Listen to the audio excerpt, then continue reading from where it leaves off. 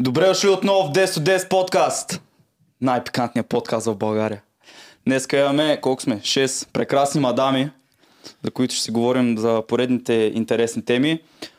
Много ме кефят някои от коментарите, които получаваме напоследък, като много добри подкасти, момчета, много яки теми развивате и че говорите за тези неща, но няма да въземат на сериозно хората, ако не сте екземпляр, нали? Ако нямате вие деца. Така че анонс, това е последният епизод, който ще правим. Правим 9 месеца пауза, тя нам правя 2 деца.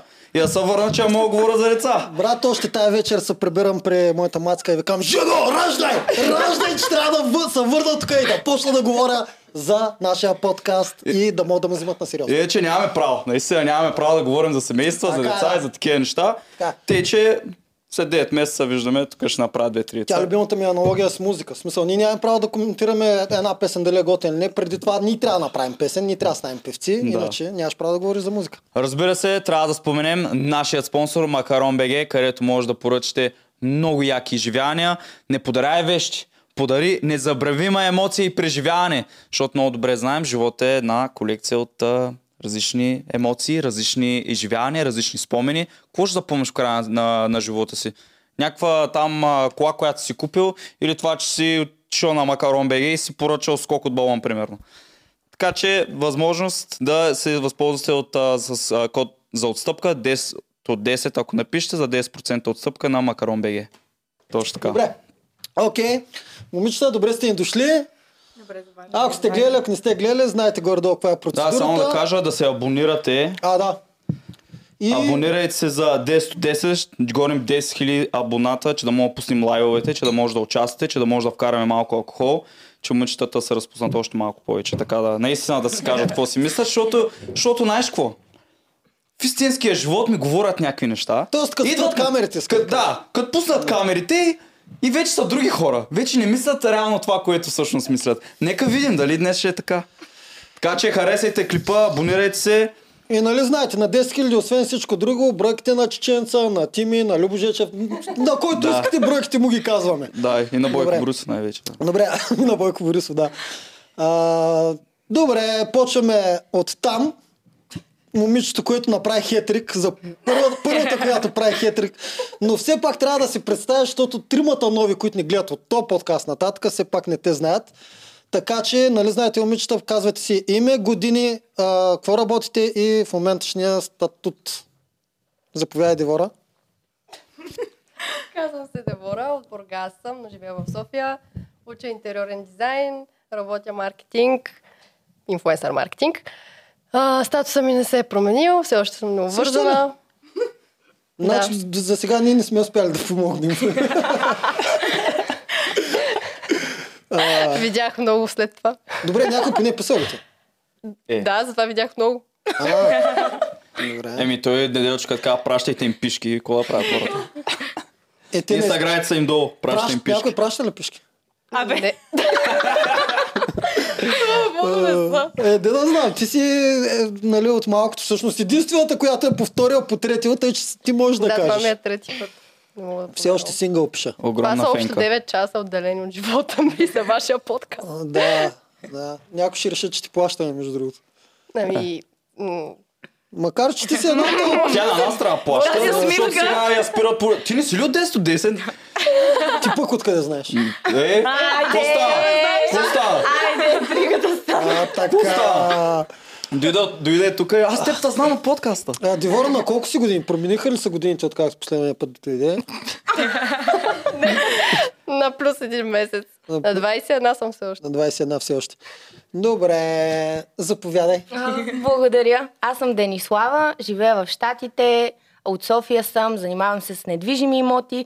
В момента съм щастливо необвързана. Щастливо, нали? Започнахме с лъжите. Айде бе! Аз за щастливото говоря. Защо? Откъде знаеш, че аз не съм щастлива? Щастливо, добре. Щастливо, свободна. Да, ето. Правилно. Да, котка имаш ли? Не, имам куче. Имаш куче. Да, много го обичам. Ако се намери някой мъж, кой ще обичаш повече? Кучето или мъжа? Какъвто въпрос? За кой ще страдаш повече? Ако блъснат мъжа или кучето? Кучето, естествено. Да не съм луда. Мъже е тука. Добре. Да. Няма дума за мъжемразки, нали? Само женомразци има. На английски има. Има. Има Messengerist. Да. Но български няма. Дени, на колко си години? На 24. На 24. Да. Добре. Заповядай. Аз съм Саня, уча журналистика, работя като репортер, на 19 съм и съм щастливо обвързана от 2 години и половина. Щеш да е яко, тя каже щастливо необвързана, тя нещастно обвързана. Но... Приятели ми ще го гледат това иначе. Още е рано. Сега кой Още е казва рано. истината и кой лъже? Да, кой казва истината и кой лъже. Само много бързо изстреля всичко на 19, репортер написах Да, и уча от 2 години обвързана. Той на колко години? Година по-малко от мен. На 19 е реално вече. Това е... 19 така е. Той е на 18. На 19? Добре. Аз ще правя 20. Да. А той с какво се занимава? Ученик е. Какво учи? Репортерство? В училище, да. 12 клас. Да, 12 клас в момента. Наистина? Еми, Виж сега, има една реплика, хвани си кака те от рака. да.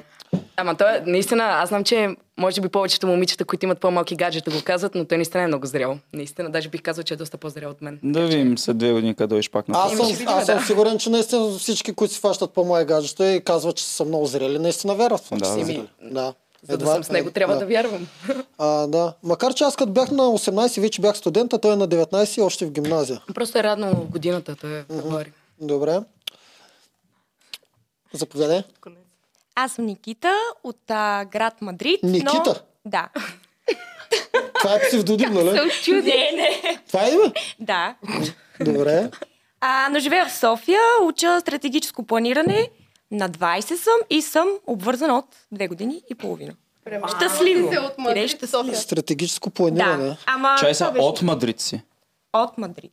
Там Живееш съм родена тука? и живея в София. Но българка или испанка си, която... Спор.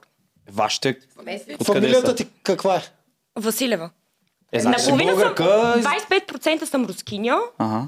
от страна на баща ми. Родена съм в 25% Мадрид. рускиня. Нямам никакви роднини там, които са оттам, но живея в София. Тоест, Добре, майка ти е българка, баща ти е наполовин българин. Да. Добре. Мечена история. обаче ти имаш и испанско гражданство. Не. И имаш като си Нали си родена. родената? Не може да има двойно гражданство. Как да Имам не може, бе? българско Спрямо, Просто не си спрямо изкарал, Испания или... Защото в България можеш. спрямо Испания. Не може да има Интересно. двойно и Аз затова не съм с знам, българско. че има. Да, добре. Как? Само изкараш документ. щастливо обвързан от колко години каза? 2 години и половина. От 2 години щастливо обвързан. Той е на колко години? 22. 2 години по-голям. Ти си на 20, той е на 22. Добре. Той с какво занимава, извиняй? Студент. Учи същото като мен. Студент. Добре. Какво е това между другото стратегическо планиране? минали Не, за бизнес. Strategic planning. предполагам. маркетинг. Да. Има много. Бизнес логистика. Добре. Стратег. Излиза. Добре. Заповядай. Успокойте се. Аз съм Деметра, на 23 години, от град Хасково, уча в Англия, последна година Hospitality Management. Много Там бързо ги изстрелвате работя всички неща. като онлайн треньор и съм необвързана. Щастливо или нещастно? Нещастно необвързана. Ти си нещастно Да. необвързана. Един човек да каже Да, истината. нещастно, свободна. Добре. Само работата онлайн написаха му другото. Да, какво беше? треньор. Онлайн треньор. Да. Добре. Онлайн тренировки. Днеска са много щастливи всички. Добре. Заповядай, Сезон. Аз съм Сюзан Георгиева, на 23 години. Учила съм 3 години ландшафтна архитектура. След това записах да уча в колеж за кондиционен треньор и в момента съм кондиционен треньор. Уча психология и диетология. Добре. Щастливо не обвързана съм от скоро. Не е обвързана? Не обвързана. Щастливо, свободна, отскоро. Виж ли за какво става въпрос, а? Щастливо не е обвързана. Щастието навсякъде. Да. Значи е била нещастно обвързана. Добре. Няма да го коментирам точно така, защото Така, имаше и двете неща. Средна И щастливо и възраст, нещастно. средна възраст 22 години. Най-голямата днеска е Денислава на 24. Винаги съм най-мъничка по принцип. Да. Така, сега. Второто нещо, което трябва да направите, е да се оцените от 1 до 10. Да се оцените. Девора, заради тебе го правим този път да се оценявате, защото ти започнем всеки там. път оценяваш някой друг. Ама Да. само на външен вид или характер? Само на външен вид. Колко си давате вие на външен Така. вид? Почваме от Девора. Ти беше доста критична към момичетата, искам да чуя към себе си. Как си? Ще кажа сега. Да. 9. Ама по-близо до Микрофона микрофона. говори. 9 си дам. 3 пъти идваш, не разбра, че се говори в микрофона. Да. Ще го преместя просто. Ти си даваш 9. Добре. Дени, ти колко даваш? 9 си даваш. Аз си давам 10 от 10, защото се обичам. 10. Себе си. Значи си Изобщо- перфектна. За себе си, да, за другите Ти си може перфектна. Да. За себе си, да. За себе си съм перфектна. Аз не мога да кажа, че примерно за тебе бих била перфектна. Няма как Да. да бъда за всеки перфектна. Иначе си перфектна. За себе си, да. Визуално, Добре. визуално За себе говорим. си Да. много си се Няма харесвам. какво да се подобри Ма в да, бе, никакъв като- аспект. Не, изобщо аз каквото съм имала, вече съм подобрявала. Ясно. Това е. Аз си се обичам такава, каквато съм. Да, Добре. бе, то е ясно и аз се обичам, ама Ами не има хора, които са много самокритични. И не Да. се харесват как изглеждат и, нали, било то някакъв комплекс или нещо друго. Много страни има на нещата, които можеш да ги погледнеш и някои хора, аз не съм против корекциите и тези неща, но за мен трябва човек да се обича такъв какъвто е. Иначе си перфектна. Да, бе, перфектна съм си, за себе си съм перфектна, за тебе Какво може да означава не за съм. себе си съм перфектна за света? Ами като се погледна сутрин в огледалото си викам, Аз съм- ебат яката няма- мацка. Добре. Ами Нали какво? беше за външен вид? Да, Дали бе, за да, бе, външен не, бе, вид? тя външен вид, ти си Ами тя го каза GQ, няколко пъти. Волк, да, в смисъл точно така. по-красива от всички жени на света. Не е по-красива. Значи тя не е казвам 10. най-красива. Ами Тя е много 10 жени от 10. казват, че са десятки. Даже не е Да, което е... Значи виж сега, ти ако ми изложиш тук 3 момичета и ме питаш колко им даваш на тези на външен вид, веднага ще ти ги кажа, примерно, аз съм реалист човек. Аз когато видя хубава... Заповядай, ето ти ги трите. 1, 2, 3. Ма добре, какво Реалист искаш човек. сега? Да кажеш колко Красиви са. от 1 до 10. Да. Да, бе. Ми на мен лично... Ема чакай сега. Добре, чакай, добре. Ти каза, ако сега ти дам Добре, 3 примерно жени. нея бих я сложила 8. Ще ти кажа защо. Защото Значи е по-зле от тебе. Защото Ти- си 10. според моя си вкус в моята глава. Добре. Това е Разбираш ли? нормално да е така. Сега тя на нея може да гледа нещо по мене на външен вид, което ще каже, помня каква е грозна, бе, човек. Ми не ме кефи, разбираш ли? И аз такива неща уважавам. Когато дойдеш и ми кажеш, нали, а не като виж, примерно, някой е супер красив и кажеш, дай бати курвата. Разбираш ли? Това е много тъпо. Или да почнеш да я храниш колко е крива, колко е гадна, колко е еди кваси. Когато видиш нещо и ти харесва чисто естетично, би трябвало да Да. си реалист. Ако има нещо сега, което не ми харесва, ще кажа. Не ме кефи цвета на очите. И не е моят тип коса. Примерно аз Да. не харесвам тъмнокоси черни девойки. И в реалния свят ти като реалист, ти си перфектна. Разбрахме. За себе си. Добре. За себе На си. нея и даде 8, на нея колко даш? На нея ще й дам 10, защото е руста. Добре. А на нея? Еми на нея 8 ще й дам. Добре. Ти колко се оценяваш? Аз също се оценявам като 8, не заради нея, първо казвам, не от нея. Но Добре. имам неща, които много си харесвам, имам неща, които много не си харесвам и затова мисля, че 8 си ми е екстра. Там Добре. Никита? 9 от 10. 9. Да не е Добре. 10, да не е 8, 9. Братче е супер моделки на подкаста днеска. Само 9 Ма чакай бе, човек трябва да се обича, трябва да има самочувствие. Да, бе, аз съм газе, ама брат Пит е по-красив от мен. Ама ти колко даваш на себе си? Със сигурност не 10.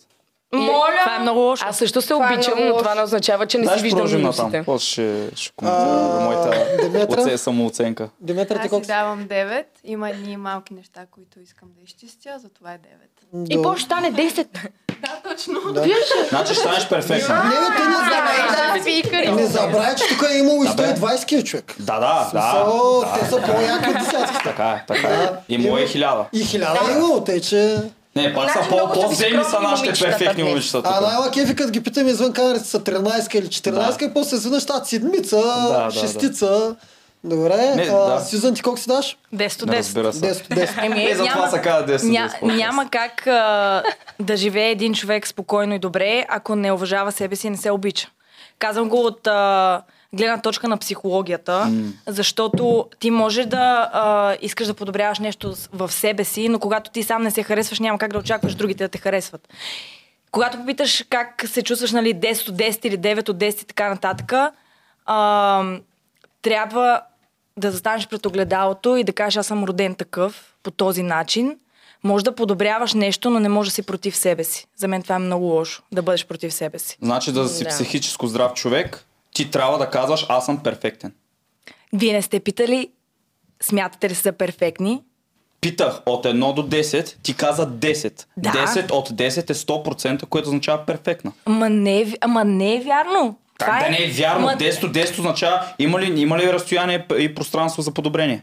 Значи то винаги има. Значи как може да има но си не 10 във от 10? външния вид. Математиката Ние работи говорим така. за външния да, вид. значи във външния вид ти си перфектна. Да, аз няма нещо, което Значи да няма какво да подобриш. Да, няма. Нито искам да си слагам хиалурон, нито искам да си слагам цици, силикони Страхотно. и така нататък. Значи, за да си психически здрав човек, ти трябва да си казваш, че си перфектен човек, перфектно визуален човек. Не бих го казала така.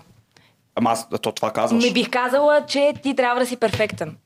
10 от 10 означава перфектен. 10 от 10 означава да се харесваш такъв какъвто си. Да се обичаш. Ма ти пак можеш да се Виж харесваш сега. такъв какъвто си и да не си казваш 10 от 10. Просто виждаш да. реалистично нещата. Абсолютно. Да, Плюс това- така е, но аз реалистично виждам, че аз съм 10 от 10, защото се харесвам. Няма Значи, какво да да. подобря в себе си, но не казвам, че съм перфектна. В смисъл няма Ама го това перфектна. означава Ама 10 от не е 10. вярно, бе. Не е вярно това. Много ме кефи как жените си измислят дефиниции за... Ама ти за си измисляш нещата в света. дефиниция, ама ти в момента Абсолютно не. 10 от 10 означава, че няма нищо, което може да се подобри, защото няма на къде, което означава, че си перфектна. Не, после ще стана примерно 20 от 10.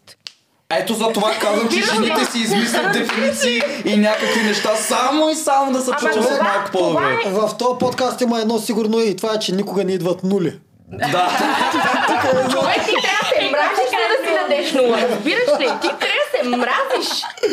Да, аз май под 7 не това съм вече 6,5 Мисля, че някой имаше и шестици, ама не съм сигурен. Или Девора дай един път четворка, майче нещо. Някоя друга. Някоя друга.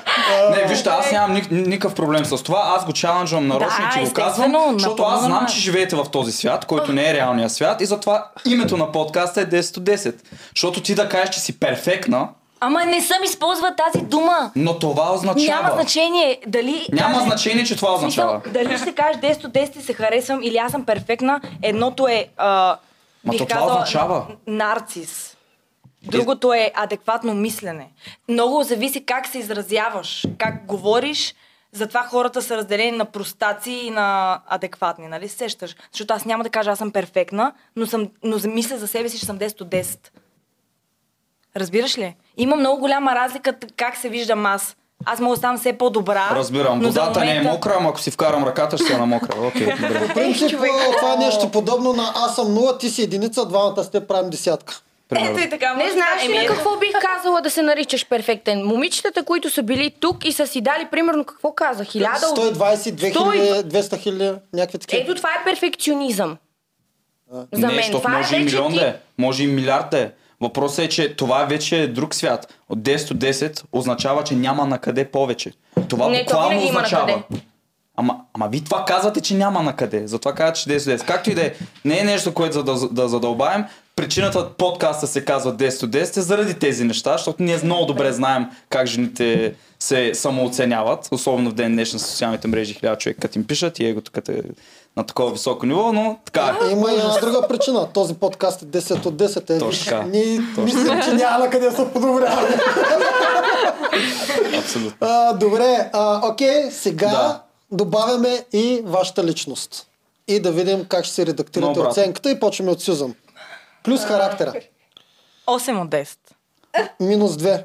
Минус 2 Добре, с характер. това по принцип е по-рядко срещаното. Жената да си смъкне... Между другото, май 50-50 аз. Може и да е 50-50, да. Да, 8 от 10. Има много неща, които искам да подобря в характера си, които с времето виждам, че ми пречат на развитието като на работа, като собствено личностно развитие. Имам много лош навик да избухвам твърде бързо, да се нервирам твърде бързо. Въпреки, че съм треньор и съм много търпелив човек, в моменти има, които правя много големи грешки. Перфекционизмът ми е отвратителен. Не го понасям. Много съм критична към себе си. Никога не съм доволна. Не говорим за външен вид, а за действия, които правя. И понякога това нарушава много психическото ми спокойствие. Ти посочи на работа и личностно развитие. Това са ти приоритетите. Да. В други отношения няма проблем. В други отношения съм сигурна, че имам много минуси като характер. Пак казвам, много голям перфекционист съм и отсреща човека, ако не дава това, което аз давам, което много рядко е възможно. И Какво затова... даваш? Много неща, не шегувам се. Кажи две неща, които даваш на мъж, които... Спокойствие, подкрепа, възпитание, уважение. Не съм човек, който мога да обичам примерно 2 или 3 едновременно. Аз съм... Повечето ще не мога. Бих казала, че съм против изневерите, но... Какво означава бих казала?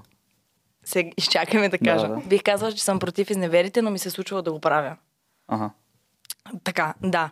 Но това вече е много дълбока тема. Бърз въпрос. В случая, който се е случвало, преди случката, имало ли е период, в който си загубила ниво на респект към този мъж и имало емоции? Окей, добре, това няма, в смисъл, нямахме емоционална връзка доста дълго време, когато всъщност направих това нещо. Да. Което е тотално сходно с това, което ние постоянно говорим, че когато е жена изневери, тя първо трябва да загуби ниво на респект към мъжа си, че да го направи, докато обратното има не е някои жени, дето казват, не е вярно и ние от време на време обичаме да ударим по някакво момче, обаче аз съм склонен да вярвам, че тези жени обикновено имат доста бройки. Абсолютно. Да. Добре, Диметра, ти нагоре или надолу си даваш? Аз също ще се сваля с 1, защото аз съм много нетърпелива. Знам, че някои неща се случват по-бавно. Може да само на микрофона, извинявай по-близо, че не се чува. Да. Но просто съм такъв човек, по-нервна съм също, понякога много избухвам, може би не ми личи, но съм такава и тези неща искам да ги изгладя. Може би от зодията. Риби съм. Стига. Представете, ще ще отговорим друга тема. You go, girl. Добре. И да. Добре, окей. Никита? Бих си дала 9 от 10.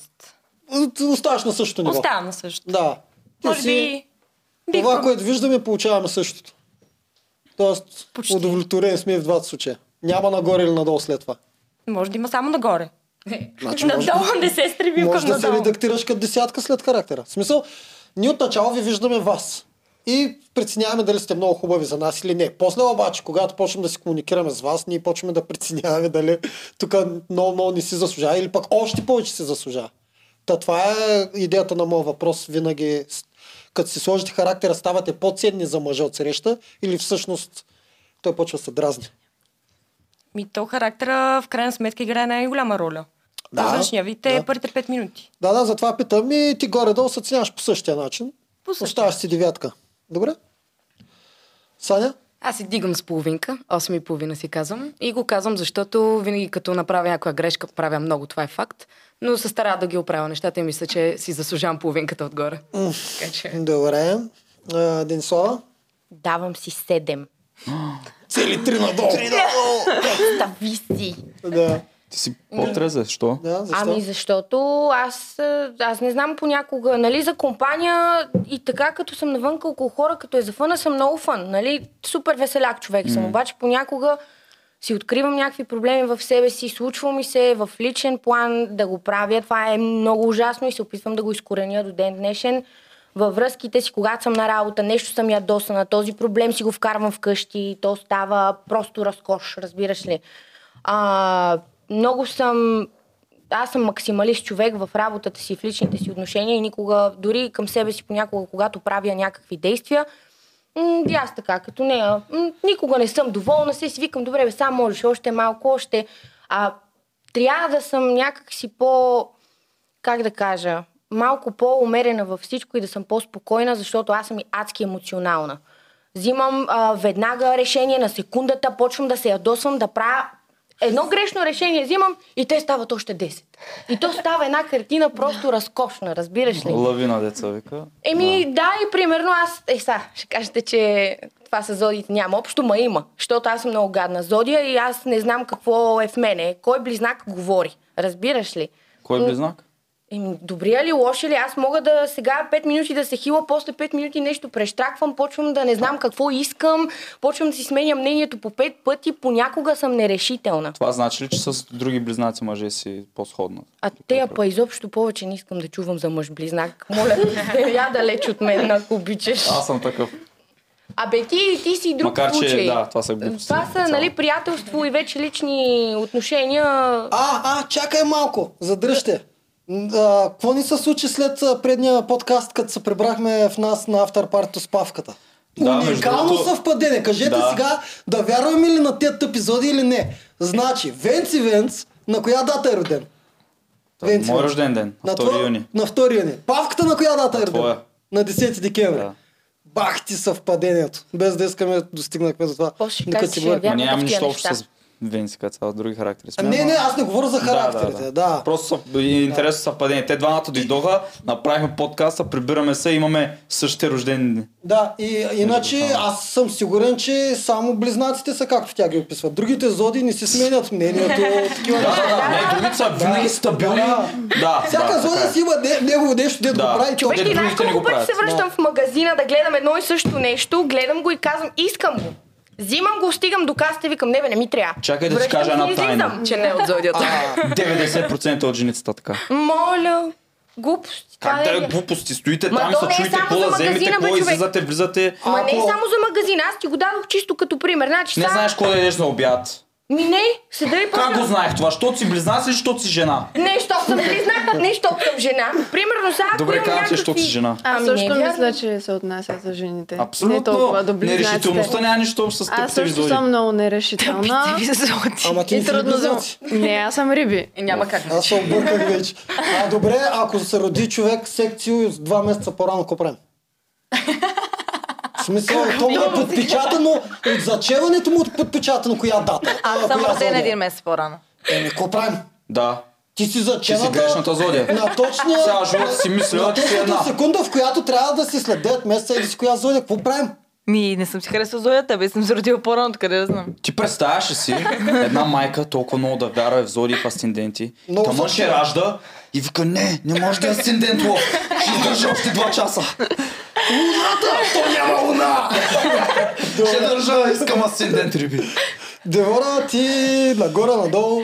Ох, чакай, че не мога повярвам какво коментирахме. Казахме ти, че трябва да участваш и ти. Аз съм моят тъпи зодии.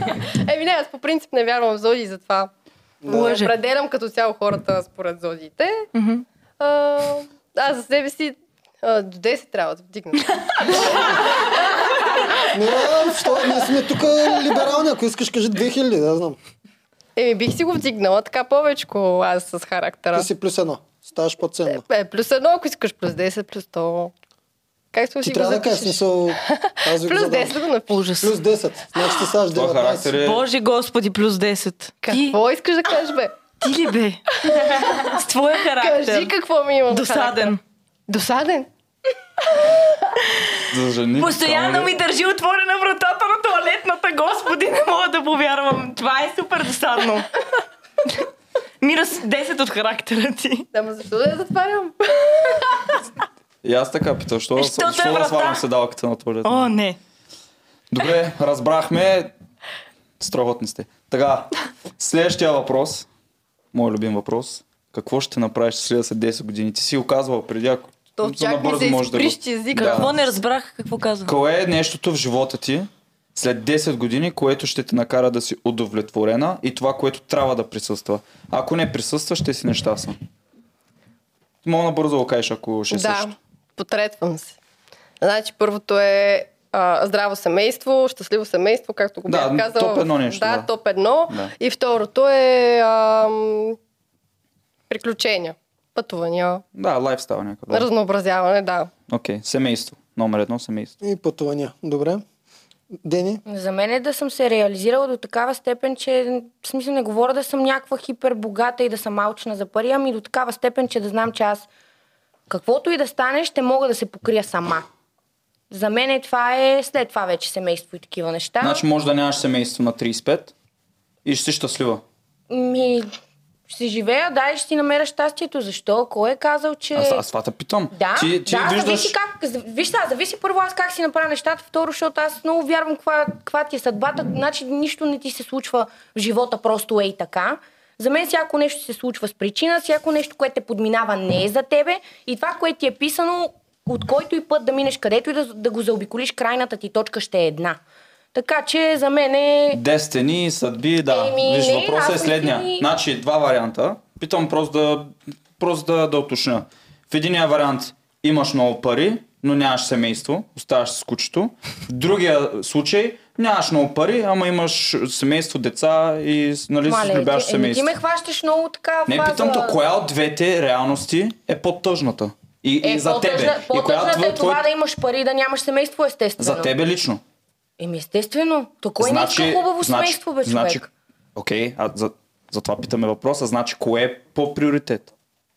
По-приоритет е семейството и после, нали, работа, но аз написах на второ място семейство. Ма що ти това каза? Ти каза пари за и момента после. ти говоря, а сега за момента как Аз се не вижда? казах за момента. Аз казах след 10 години, представи си живот след 10 години, ти си на 24, на 34 си, парите без семейство с кучето, или котката, или двете. Ако го поставиш така, окей, ще е семейството, естествено. Значи след 10 Аз мислех, години. че сега Слагам в момента, нали... Не, след 10 години те питам. Първо семейството, да. Да, добре. Семейството със сигурност, защото всяка жена, предполагам, това затова... е, нали, крайната цел да има едно хубаво, щастливо, здраво семейство. Ами по принцип това ми е становище за 99,9% от жените, но затова питаме всяка една и това е статистиката, която за мен е най-ключова и важна, защото буквално едно-две момичета от 70-80, които са минали, не са казали семейство, което е нормално. Те не каза първо така, обаче виж когато Знаеш ли, аз съм малко объркана, ще ти кажа защо. Защото аз може би до момента не съм имала чак такъв късмет в личните си отношения, колкото и дългосрочни да са били. Да. И аз съм работохолик. На мен това ми е нещо, което аз знам, че мъжа го дразни, защото почти във всяка връзка това ми е било проблем. На мен е, каквото я си говорим, аз трябва да работя. Можеш да си фанеш безотговорен женствен мъж. Ами, такива съм била. Под небето повече няма да го повторя. Ама не, защото обикновено това е някакъв вид матч, който може да се получи между двамата. Да, човека, ма и така не става. И аз знам, че това на мен ми е проблем, когато си работохолик и ти си слагаш приоритетите по съвсем различен начин и не даваш във връзката това, което трябва да дадеш и не го правиш съзнателно. Добре. И това е голям проблем. Като уточнихме сега, че нали, с малко повече въпросите, че след 10 години ти би искала да имаш по-скоро семейството вместо парите, ако трябва да ги избереш. Значи номер едно приоритет ти е семейството. Да, номер едно приоритет ми е семейството и се надявам с времето да мога да го променя този проблем, който го имам, това, че съм работохоличка и аз работя и не обръщам внимание на тези неща, които са изключително важни. Защото никой мъж не харесва жена му да се прибере, да нервничи от работа, да си носи проблемите вкъщи, да почне да те занимава с фантасмагории, после ти тряска врата, ти обяснява, трябва хора на работа и нали се сещаш някакви такива неща. Никой мъж не го обича. Като цял психолозите да ме поправят, ако греша, ама точно сега си най-лесна за да си промениш. Точно колкото така. По-напред отиваме в годините, толкова по-трудно си променим генерални качества. Горе-долу можем само да станем по-спокойни. От избухливостта да мине в спокойствие. Абсолютно. Горе-долу генерални качества, ако ти си тази борбена, женствена, избухлива жена и ако не тръгнеш да го променяш сега докато си на 20, на 30 ще бъде много трудно да се промени. Знаеш ли, опитвам се, обаче това ми идва от семейството. На мен ми идва от самата семейна черта. Защото... Баба ти е много яка. Значи аз съм в един змярник. Ще ви кажа защо. Моите родители, като почнеш от баба, дядо, майка, баща, всички са разведени. Моите фигури в семейството са жените. И тези жени, особено майка ми, тази жена е почва от нулата многократно и се е доказвала на себе си и се е борила. Когато ти имаш един такъв пример в къщи, ти попиваш от него, разбираш ли? И ти автоматично просто израстваш с това нещо и то... Ние сме напълно съгласни за това и епизодите, които водихме там за семейство. Аз това може е просто да не искам примера, да съм който... такава. Ние за това питаме и за това...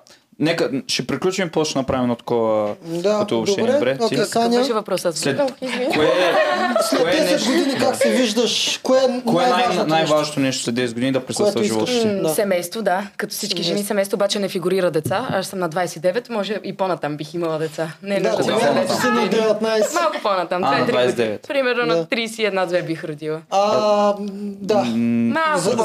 За тебе въпросът е след 15 години. Не, 15 години вече включваме децата просто. Добре, окей, включваме и децата. То е същото.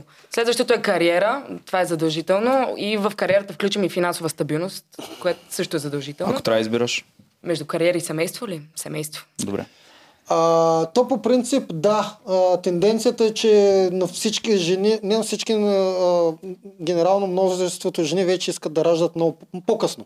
Не на 22, 21, 23, както при 20 години. Вече съм забелязал, че на 27-8 почват да се замислят за... Да, интересно е обаче дали са информирани за процента вероятност и рисковете спрямо възрастовата група, която си, когато искаш да правиш деца. Да, обаче това най-много визира след 35. Преди 35 абсолютно пак има малко увеличение, но не е фатално в никакъв случай. След 30 визирам като цяло. След 35 е критично вече. Да, точно така. След 30 години е доста по-трудно. След 35 е критично. На 31-2 би го жертвала. В смисъл, със сигурност, това, което искам би жертвал да не създадеш семейство с деца заради кариерата си. Аз ще създавам семейство, ще се надявам да се родят живи и здрави дечицата. А защо не играеш на по-сигурно, а трябва да се надяваш? Ами за мен трябва да имаш сигурност. За да родиш на тая тема, не знам, сега ще ме нападнеш много брутално. Не знам, бих изчакала малко. Не знам, под 30 не мисля, че да рискуваш, да, предпочитам да рискувам. Вместо да си сигурна за едното нещо, което знаеш, че ще доведе удовлетворение и щастие в целия си живот за напред. Това е някаква статистика, която със сигурност не е точна и съм сигурна, че между 29 и 30 години и 5 месеца няма жестока разлика. Така че... Да, но генерално след 30 вероятностите и рисковете се повишават. Всъщност аз тук мога да кажа, че природата е безпощадна и тя математиката там е закодирана и не може да се променя. Тоест, дори между 29 и 30 математически точно има изчисление колко падат. Сега, има изключения винаги. Ти може и съм сигурен, че жени на 44 са родили. Даже рекордът не е ли на 60 или на колко? Да, така че изключения има. Но идеята ми е, като имаме едно нещо, което знаем, че това е нещото, което ще ни води до удовлетворение и щастие в живота, за останалия ни живот, защо би рискувала да играеш на надежда, вместо да играеш на по-сигурно? Много добре го обясни. Ти си първи мъж в живота ми, който ми го обяснява така. Между другото, по принцип казва, добре, ражи, когато искаш, нали? От тази гледна точка може би да. Но не знам, просто не искам да си поживея живота, искам да си се развивам, искам да си забавлявам и чак тогава да мисля за... Аз разбирам. Затова всички жени си живеят живота на 20. Не казвам да си го смениш, просто дали нещо, което би помислила сега в 20-те си. Нещо, което... Късните 20. Към края на 20. Добре. Аз нарочно ги поставям така нещата, защото малко... Да, мисля, че повечето жени просто не се замислят. Мисля, че въобще не го поставят това на въпрос, въобще не виждат какви са потенциалните рискове за нещата, които искат и наистина не се замислят какво искат и дали правят това, което трябва, за да постигнат това, което искат. Мисля, че е нормално да не съм се замисляла от една гледна точка, защото за деца със сигурност на последно място ми е в момента в списъка, че да съм се замисляла чак. Може би ако по някое време се появи майчински инстинкт и поискам, ще се замисля и ще го проверя. Ти на колко кажеш? На 19. На 19. Преди 100 години, примерно, питам. Преди 100 години мислиш ли, че то няма как да знаеш, но предполагаш ли, че момиче на 19-20 е мислил по същия начин? Най-вероятно не, но това е нормално. В смисъл, преди 100 години в момента нещата са по мода, както се казва. В момента примерно е модерно да си силиконова кифа, тогава е било модерно това. В смисъл, нещата си върват през годините по мода. Това е абсолютно нормално да не е мисля по този начин. Да, и също е модерно да са много жени на 30 и нещо самотни. Да, най-вероятно. Не съм мотна. Мода е. Мода е. Щастливо необвързани. Щастливо необвързани с котките, с усмивките навън и вечерта с сълзите. Навънка са самия, всъщност в тях са самотни. Аз съм съгласна, аз съм си по-щастлива във връзка. Не мога да кажа, като съм била необвързана, не съм била щастлива необвързана. Един бърз въпрос. Мислиш, че жените, които кажат, че са щастливо необвързани, лъжат? Да, със сигурност. Добре. Продължаваме напред. Характери. Преди 10 години. След 10 години. Преди 10 години. След 10 години, да. На първо място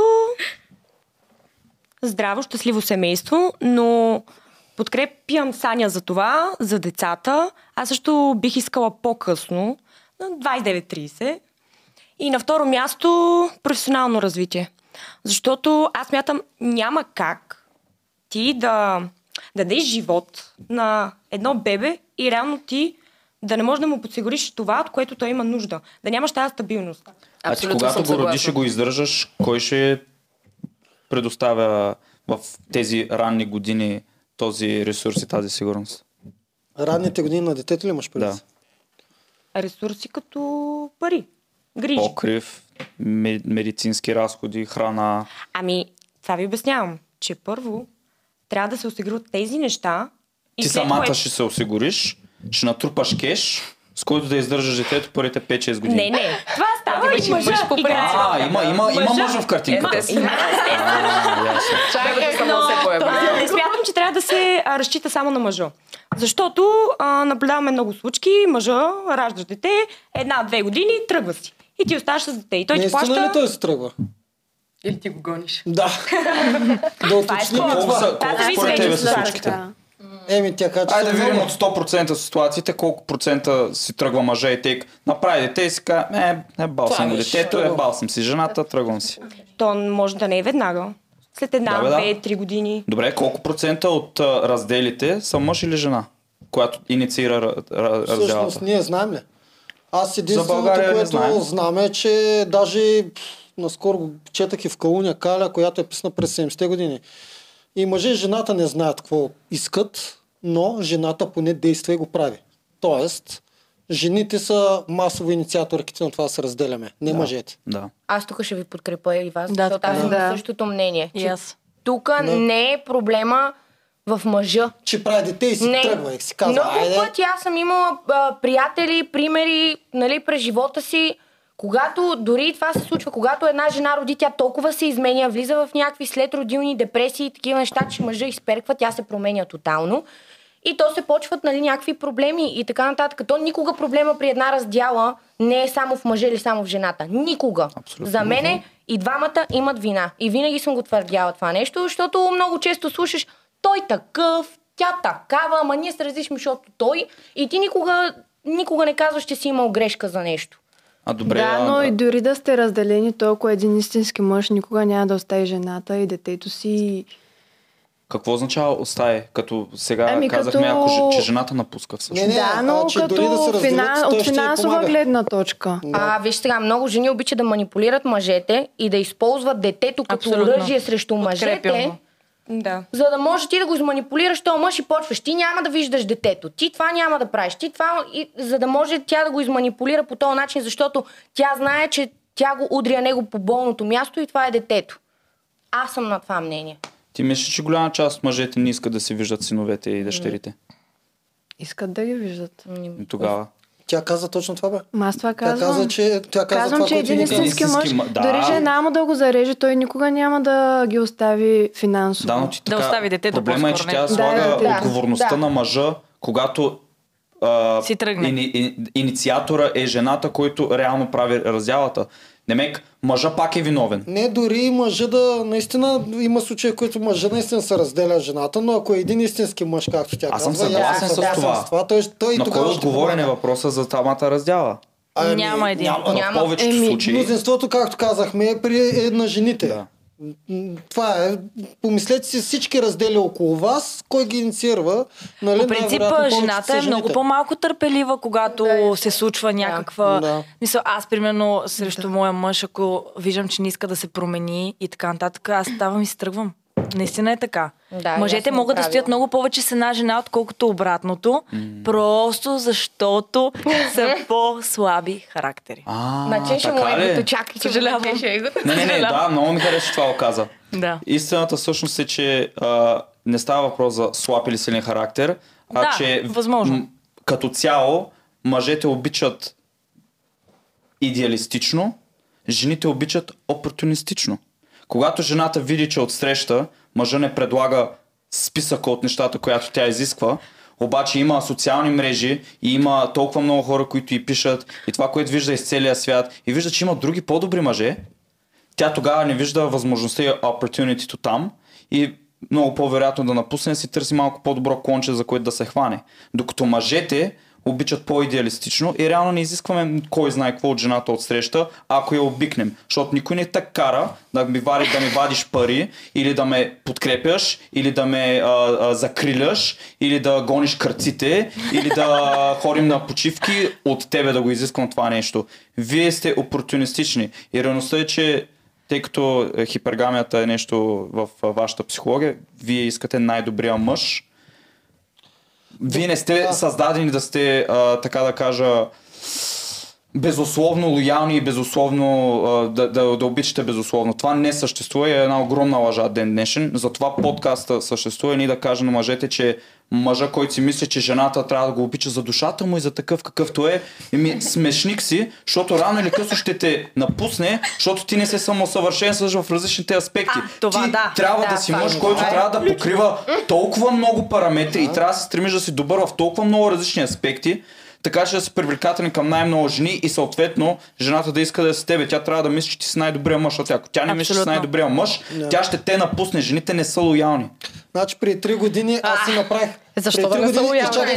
Изчакайте малко само да довърша точно това, което се говори. Преди 3 години аз си направих едно проучване, когато писах една от там 2 сексуални книги имам.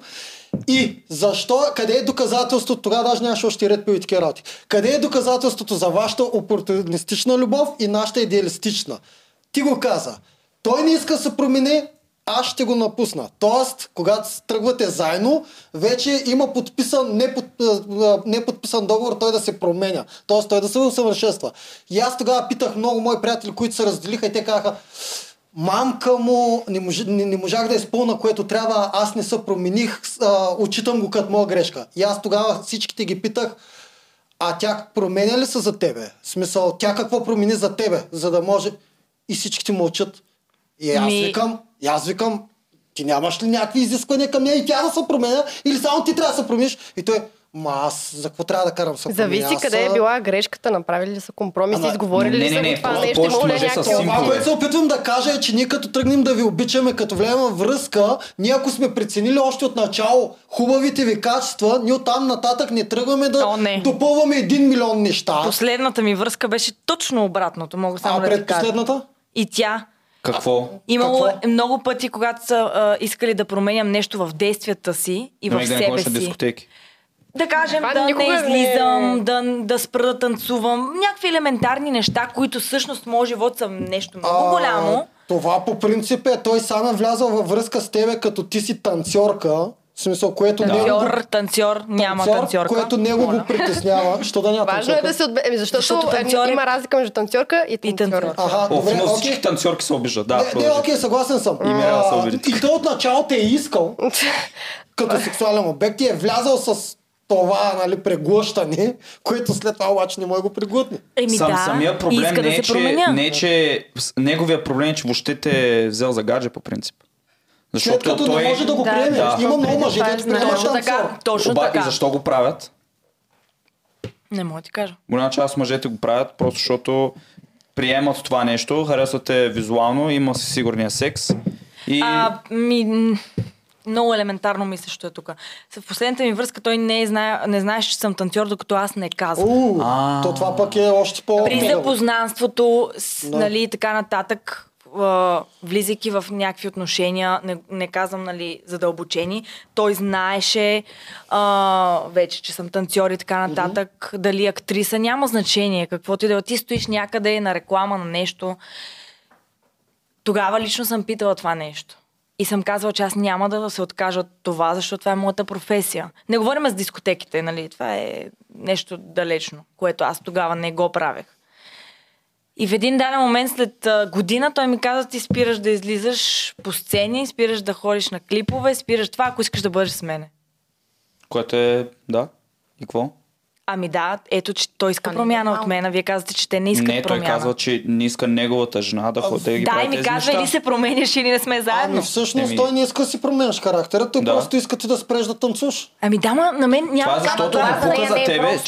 Разбирам, че не е просто. Разбирам. Даже аз му давам на него минуса, че е тръгнал изобщо да се занимава преди това. Това е големия минус. Въобще, че е влязъл в тази връзка. Един голям проблем за много хора е, че въобще влизат във връзки прекалено бързо, преди да жената отсреща да покрива тяхните критерии. В случая той пукал му ли е за тебе или не му е пукал за тебе, що ми иска ти да не ходиш по дискотеки да танцуваш? Пукал му е. 50 на 50.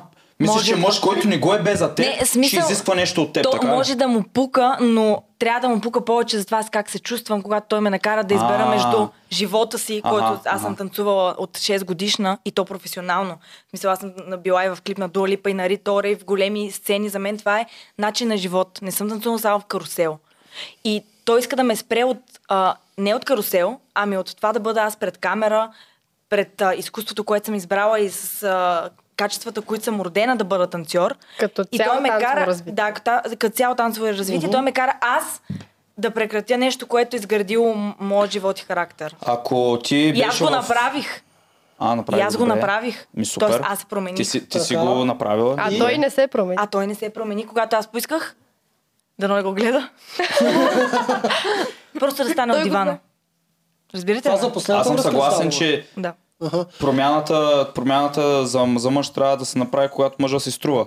Но другия ми въпрос е, ако ти сега говориш за развитие в танцовата сфера, ако твоята сфера беше шах, щеше да кара да се промениш? Щеше да намери друг проблем 100%. Да. То рано или късно винаги се намират проблеми. Мислите, че има съпоставка и мислите, че няма значение. Какво Ами, може да е примерно, шах, може да е ако- танцуване. Мисля, че за всеки... Мислим, във че всяко трябва едно да има взаимоотно- компромиси. И във всяко едно взаимоотношение рано или късно намираш нещо, което те дразни. Защо повечето мъже или голяма част от мъжете имат проблем с жени да ги вземат на сериозно, ако танцуват или ако ходят по дискотеки и така нататък? Защото първо, Обект на много от внимание. хората са за мен елементарно развити Ага. и доста пъти приемат нали, жена да танцува, че е проститутка, курва и така нататък. Смисъл, аз това много дълго съм го преживявала. Което няма нищо общо с Има реалността. много общо, защото в България танц е развит повече в дискотеките, отколкото в театър, но аз съм танцувала и в театър, където също съм по боди. Значи, ако аз трябва да заложа на една жена, която е танцувала или която танцува, и аз като знам и съм наблюдавал и имам очи и уши, и имам познати и знам какво се случва, аз трябва да заложа на малкия процент шанс, че ти не си така. Ако познаваш човека до себе си и не ти е дал абсолютно никаква възможност за съмнение, защото аз не съм давала нито една възможност за съмнение.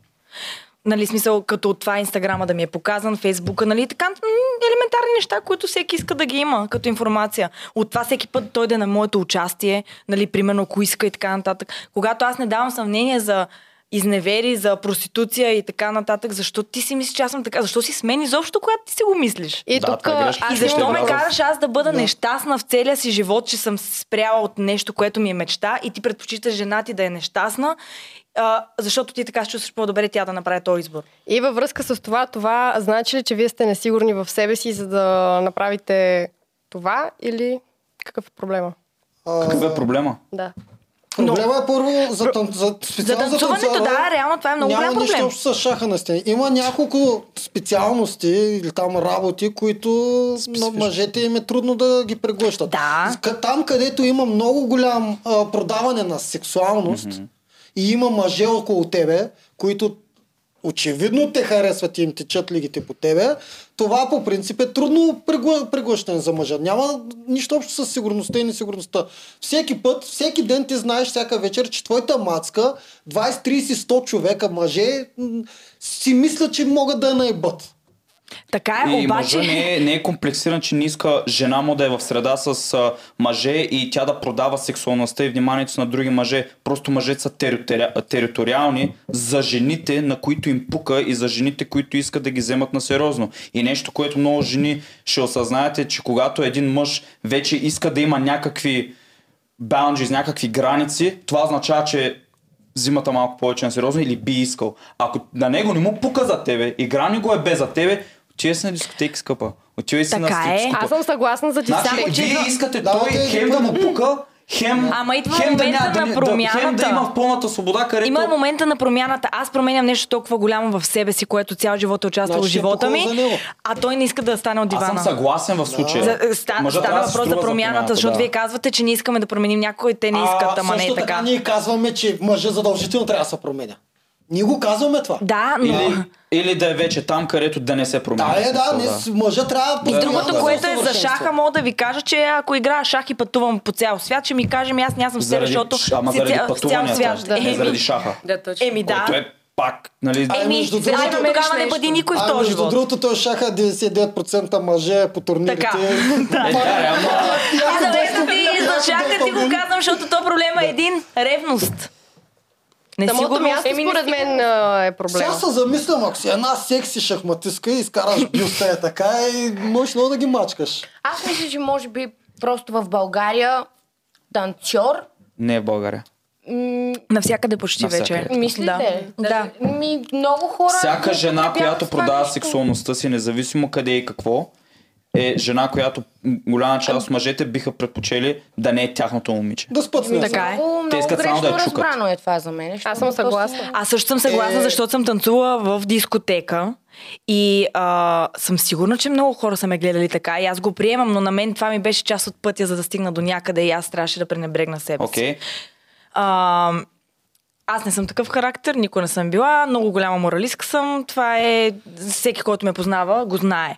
Но въпреки това съм знаела, че някои хора си мислят така за мен. Как някой много Не, хора някой си мислят. 99% от... Да. Да, мъжете. абсолютно е така. Но идва в един момент, в който разбираш, че не изцяло е така. Но докато седа до жена, която танцува с мен и после отива и си ляга с някой, те ще мислят, че аз съм такава. То е напълно да. нормално. Да, Аз напълно мога нормално. съм супер свясно момче, обаче да хора да обикалям с някакви гангстери да те ритат кучета. Така е. Ти ще ме видиш с тях. И затова И после да отивам да се обяснявам, че аз не съм Затова като тях. предпочетох да се променя за него, Ами, да направя трябва да поемеш някаква отговорност промяна. за това решение. Точно така, аз поех, ама следващия момент, нали, ти изискваш нещо елементарно спрямо това, което аз съм Аз съм направила. съгласен. И си махнах котката също така. Добре. Това също беше Това много. е условие, което и аз за мъжете не изисквам винаги. В случая е било за мъж, който е решил да не се развива. Но ако знаеш, че мъжете, които така или иначе ти би искала, и мъжете, които те привличат и притежават тези всичките качества, така или иначе няма да го искат това нещо, какъв е хода тогава? Ти трябва ли да продължиш да си там? По принцип говоря, генерално. Или трябва да направиш така, че да си това, което мъжа, който ти би искала да имаш, да харесва? По-скоро второто. Да Добре. ме хареса мъжа, да. Защото точно мъжа, така. който ти би искал, който притежава тези всичките качества, той има и опции. И защо при равни други условия би искал да има жена, която я гледат в газа 2 пъти в седмицата пияни мъже, като може да има друга, която не я гледат. Абсолютно, но аз дори... Това, защото е несигурен ли, между другото? Аз не съм казала, че... Питам, защото за нея е несигурен и Да, за аз ти е питах несигурен. вас дали това е защото сте несигурни. Има Не казвам, моменти, Не, че просто сме защото- териториални за нещата, на които Има ни моменти, в пука. които Да, аз съм мъж, съгласна и ми харесва. когато е несигурен в себе си, има комплекси и знае, че жената може да ме е нещо по-добро, ревността е огромна. Но има и защо. Но има и другото. Но има и другото. Абсолютно, но има и другото. Има защо. Вие не разбирате колко инвестиран е мъжа в лоялността на жена му.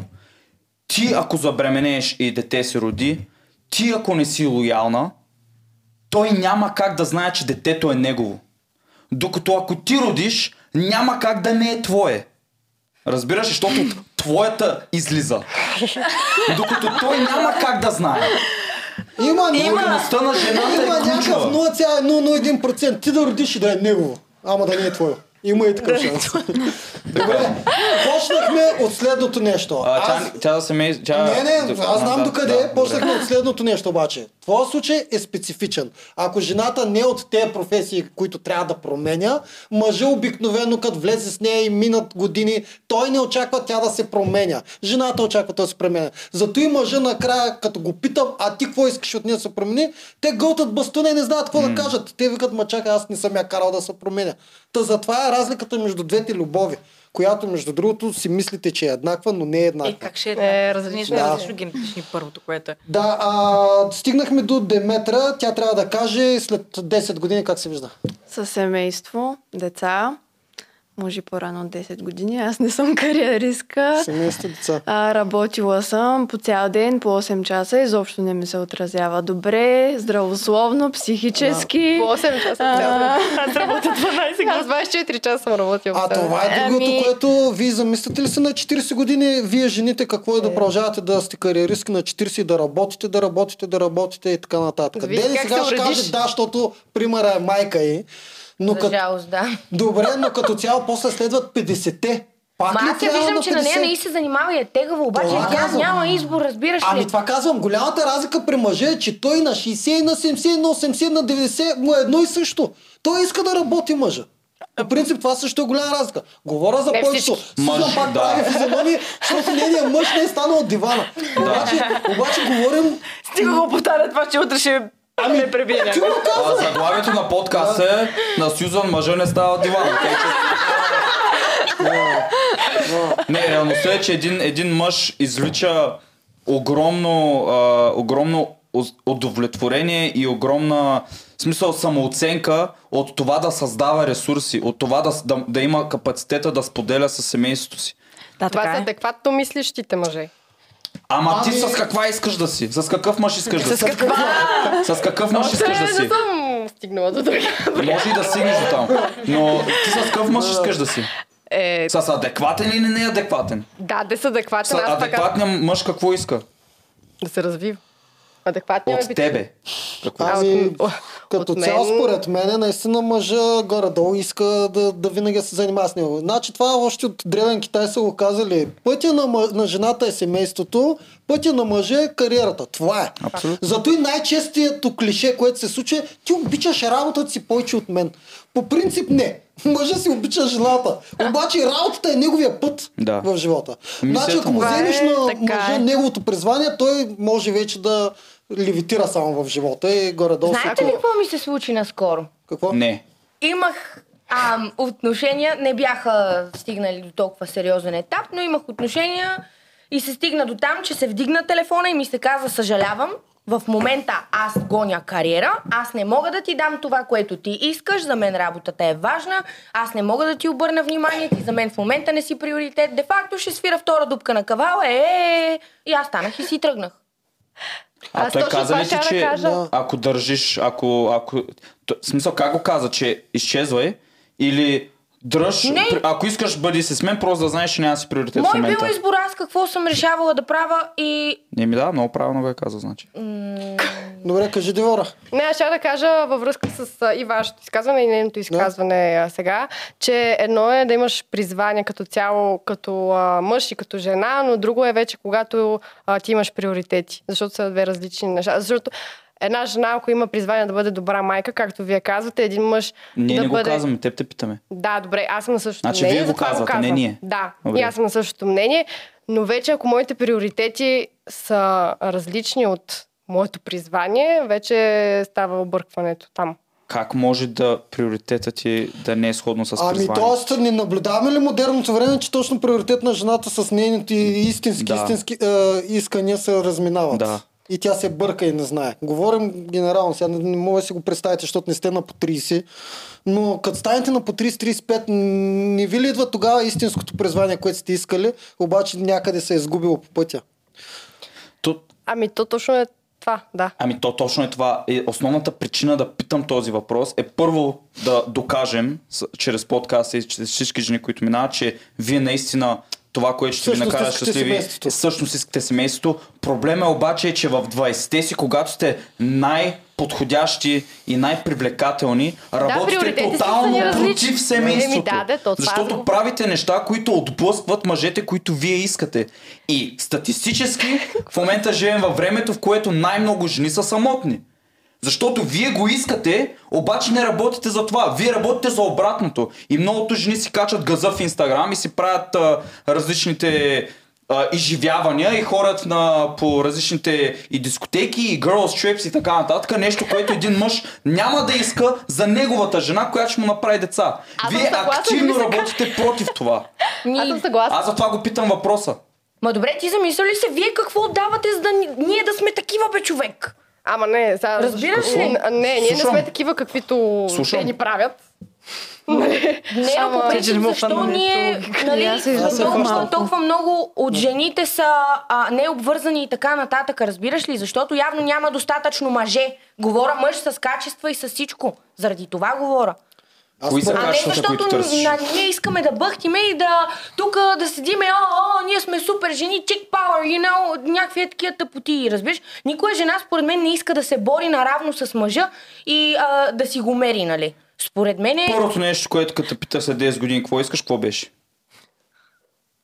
Първия път, когато отговорих. Точно така. Да, първия път ти казах, че аз искам да... Пари и кариера. Естествено, ма защо? Защото аз поне по моя път, аз сега не мога да говоря, нали, от тяхно име, но аз поне по моя път не съм видяла някой, който аз мога да разчитам на него и не говоря само финансово, човек. За мен приятелството между мъжа и жената е на първо място да си имате доверие, се подкрепяте, но да ходите заедно. А не единия да бута, другия life is life. Заедно 50 Ма не, защото на 50. аз съм имала такъв, ма не беше на дивана. Беше на друго На място. стола, на футила. Да, човек, представяш ли си? Аз пръта като куче 6 дни в седмицата по 10 часа И работа. кой е виновен, че го е избрал? Аз. Хубаво, аз се опитах да го говоря няколко пъти. Какво означава да го говориш? Ти си го избрала. Той е бил такъв Ма ти вече. знаеш ли, да, обаче Кой е го виновен, разбрах че е избрал? тогава, като не започнахме да живеем заедно. Виж. Нека те питам този Разбираш ли? въпрос. Кой дава достъпа до секс? Жените. Ти даваш достъпа до секс. Ти избираш кой да прави секс с теб. Да, Кой е обаче- отговорен с кой правиш секс? Аз. Кой е отговорен с кой си? Аз. Ама не виж Тогава- сега. Аз го казвам от такава гледна точка, защото аз мога да имам отношение, обаче аз ако хода у вас, ти идваш от нас, всичко е перфектно, много е розово, нещата започва да стават проблем, когато започнете да живеете заедно. Сблъскват ви се характерите. Аз съм Това съгласен, това съм го казал много пъти. Да. Ето, до там стигам. И ти, когато, разбираш, ти вече си дал 2 години от живота си, не сте имали възможност да сега заживеете заедно, изведнъж заживявате и shit goes down. Разбираш Значи ли? в тези 2 години той се е развивал. Ама той ми обяснява, че се развил. И аз го наблюдавам отстрани. Мъжете може, така е. Чакай, и през цялото време си викам, или съм Скоро просто... развивам се за това. Той ти дава Какво правиш, не развивам се? той ти дава такова впечатление. Как Разбираш му ли? дава Добре, с впечатлението? нещо не го ли Не, покажа? аз съм съгласен. Не, съгласен съм. Ами има страшни манипулатори. Знам. Не, виж, аз го казвам така гледна точка, защото хода работа, главата ми, като съм на работа, е на работа. Като се видя, аз искам да си почина с този човек, да се забавлявам, нещо да разбираш ли, да... Добре, но той Да не ти направи показва. салатката. Почивате, се гледате да си, нали, да сте Много окей, окей, да. да си прекарате времето хубаво. Да. Аз не искам да се задълбочавам сега тоя. Къде ходи? Какво прави? Абе дали е работил? Абе дали е седял 8 часа на работа? Не искам Не тия става неща въпрос да за ги... това, но освен думите, които изрича, няма ли real life признаци за това, Развитие. което думите му да сходстват с покрива реалността? развитието. Да.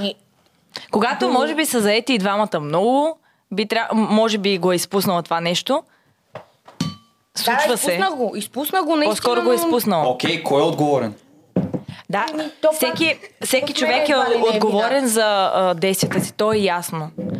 Окей, ясно е, но ден днешен не е толкова ясно, защото жените Но много когато трудно наистина поемат не отговорност. живееш с един човек, много трудно да разбереш дали те лъже или не. Не знаеш ли какво стана, бе, човек? Всеки път в предишни отношения съм си викала, гледай го то, сай почвам и си го хокам вътрешно. Това не прави, онова не прави, това не ми дава, онова. О, викам, какво се занимавам? Я шута в газа и да не се занимавам повече, разбираш ли? И този път, този единствен път, в който си дадох шанс и си викам, Денислава, дай този път шанс, не може всеки път така, не може, промени го. Този път му дай шанс и толкова стана, ега ти и шанс. Разбираш ли? Разбирам. Така че явно това е шесто чувство, което съм си го имала и тези неща, които, точно за тези неща, които ме попита дали ми правят впечатление. И явно това ти е една лампичка, която като ти засвети, това значи веднага с 300 бягай. Добре, мога ли да кажа, че това, че вие искате тази сигурност е защото прекалено често попадате на безотговорни мъже? Абсолютно. Абсолютно да. Добре, не смятате ли? Те безотговорни мъже, знаете ли откъде се бръкнаха? Знаете ли как стана така, че се появиха много женствени безотговорни мъже? Еми от феминистките. Тоест, вие сами се матирахте, бе, хора. Това се опитвам да ви кажа. Сами се матирахте. Вие поискахте първо през годините, защото това е просто се вижда, че е така. Вие поискахте първо вие да хванете щафетата и да станете отговорни и мъжествени и кариеристи. Създадахте по този начин женствени безотговорни мъже и сега не ги искате. Защото като искаш кариера, означава, че ти трябва да си силния пол един вид, както ти го визираш. Защото за да успееш в кариерата, се искат мъжествени, мъжки качества. Защо? Кои са мъжките качества? Борбеност, избухливост, Лидерство. отговорност, в смисъл неща, които са самоувереност, Това е лидерство, човека, бе, хора. Това е агресия. човека. Не, съгласен съм, че до човека. Това е в човека. Не. Всяко едно такова Има качество е в качества, човека. които допринасят до развитие и успех в капиталистическия свят. Ти не можеш да си съвмисив жена или мъж, дори мъж, който не е толкова агресивен, ясен лидер, доминантен и така, и ти да успееш в капиталистическия свят. Това са качества, които са от само себе си мъжествени качества, които трябва да притежаваш, да си успява до някакъв аспект в капиталистическия Ние свят. имаме всички качества. Ти като Въпросът е жена, кои развиваш. развивайки се в тази насока, придобиваш тези качества, които те правят по-мъж. Да. Има си мъжки характер и женски характер. Аз винаги съм го казвала. Но както има женствен мъж и мъжка жена, то в смисъл... Ма това ти казваме, защото тя пита. Ти какво пита тук-що? Кои са Мъжките качества в жените? Това са не много... тези. Ако те питам кои са женствените качества в мъжете, нали можеш да ми ги кажеш бързо? Ето, нека ти питам, ако те питам топ 5 качества за успял милионер, примерно, няма ли да са много сходни с топ 5 мъжествени качества? Или успял мъж, ай си милионер. Говорим, и жена милионер. Тя трябва да придобие определени качества, че да е успяла. Не, за жена милионер може да спорим. Значи най-големите милиардерки жени станали по един начин. Това е ясно. Аз за това бях не милиардерки, а милионери. Просто са развели. Просто са женствени. Между другото, да. И това го приемаме. Но говоря успешна жена, която сама си е изградила бизнеса. Ако е бизнеса е нейна, тази с обувките там. Не са ли същите качества като топ 5 мъжествени качества? Да, обаче, защо трябва веднага да е мъжко? Смисъл, тя просто си го има това качеството. Не мога да го нарека. Да, ама тя излъчва такава енергия. Няма мъжко качество. Мъже и жени сме еднакви. Не сме еднакви. Просто, каква е разликата? Че аз съм борбена по един начин, ти си борбен по друг. То е едно и също качество, но сме по различни начини. В смисъл, как си борбена? Женствено борбена? Примерно. Плачеш от време на време, докато... Женствено агресивна, женствен лидер. Смисъл... просто по различен начин ги правим. То е нормално да е по различен начин. Добре, дай ми примери. Не знам как да ти дам пример. Не мога... Защото няма. Не е така. Да речем, че има, нали? Не речам, смисъл, има си качества. Имаме кюпа от качества, които някои от тях са по-женски, други от тях са по-мъжествени.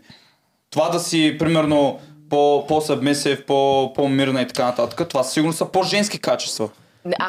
То е факт, смисъл, може да са по-мъжки, може да са по-женствени, но не са мъжки и женствени конкретно. Смисъл, всеки... И вие ревете, вие ще кажете, че това със сигурност не е мъжко. Значи за мен, ако жената пробива, за мен, ако жената пробива в бизнеса без сексуалността си, би трябвало да проби чрез мъжки качества.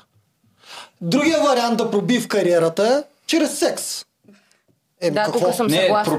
Проблема тук е, че тя не мисли, че качествата са си качества. Точно това е другия вариант. Аз сега и помагам. Ако не е с мъжки качества, то просто е чрез секса. Не, проблема е, че тя си мисли, че няма мъжки и няма женски.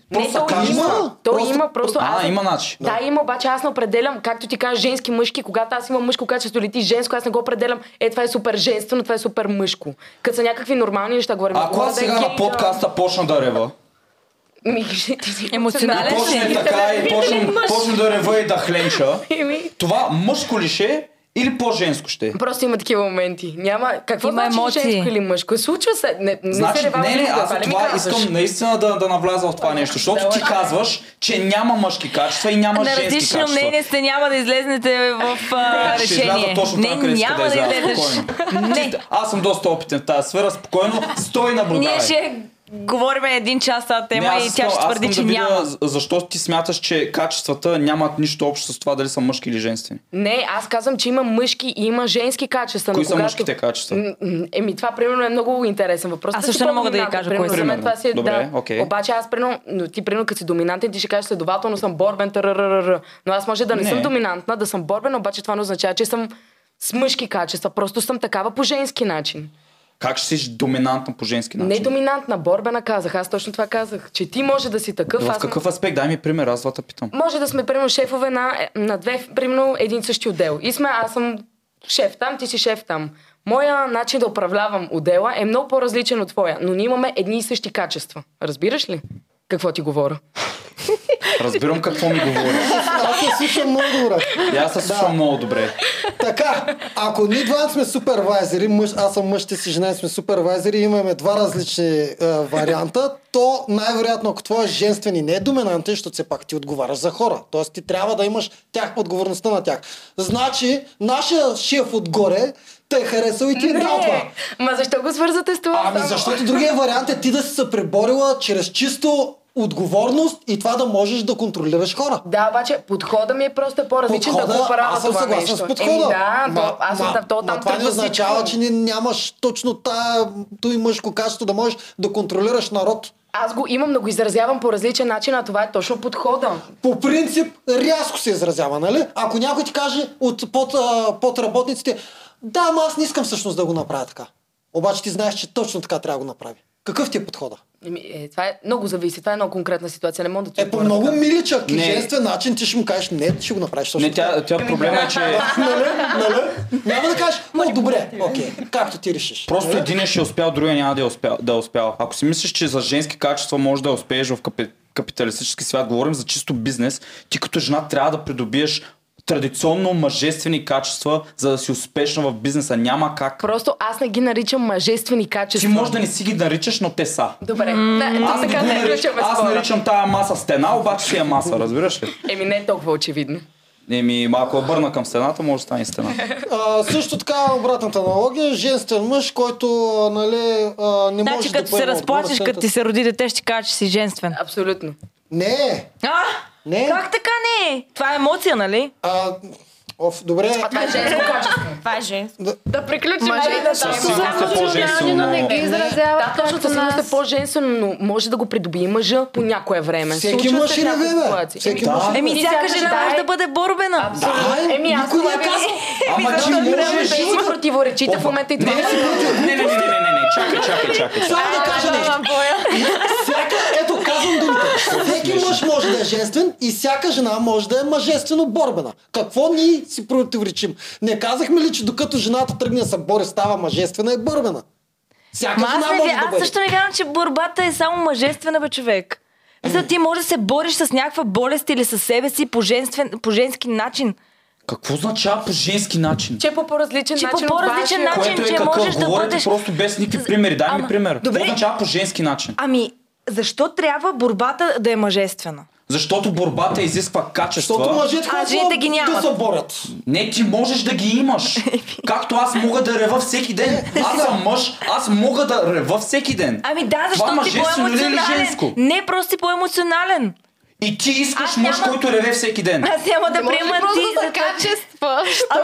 Просто за качества. Никога, ти ако сега се разревеш, няма да ти кажа, че ти си жена. Мъже и жени еднакви ли сме? Той не сме еднакви. Каква е разлика? Айде обясни разликата. Самата дефиниция на качество няма мъжко и женско. Значи няма мъжко и женско качество, обаче сме различни. Защото мислим по различен начин. Качеството е качество на мъжа и жената. През различна призма. Като такива, аз направо не мога да хванам как говорят. По женски начин, призма, вайба, енергията, нищо специфично, нито една не казва. Си искат. Обаче генетично ние ходим на война, нали? От 200 милиона години. Не говоря от миналата година. Ти ходил ли си на война?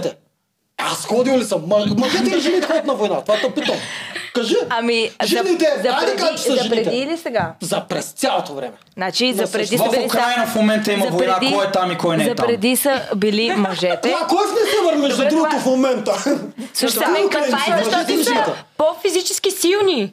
Защото тогава е било прието жената да гледа децата и да се грижи за дома. Преди са ходили само мъже, в момента на войните има и жени. В момента на войните има и жени.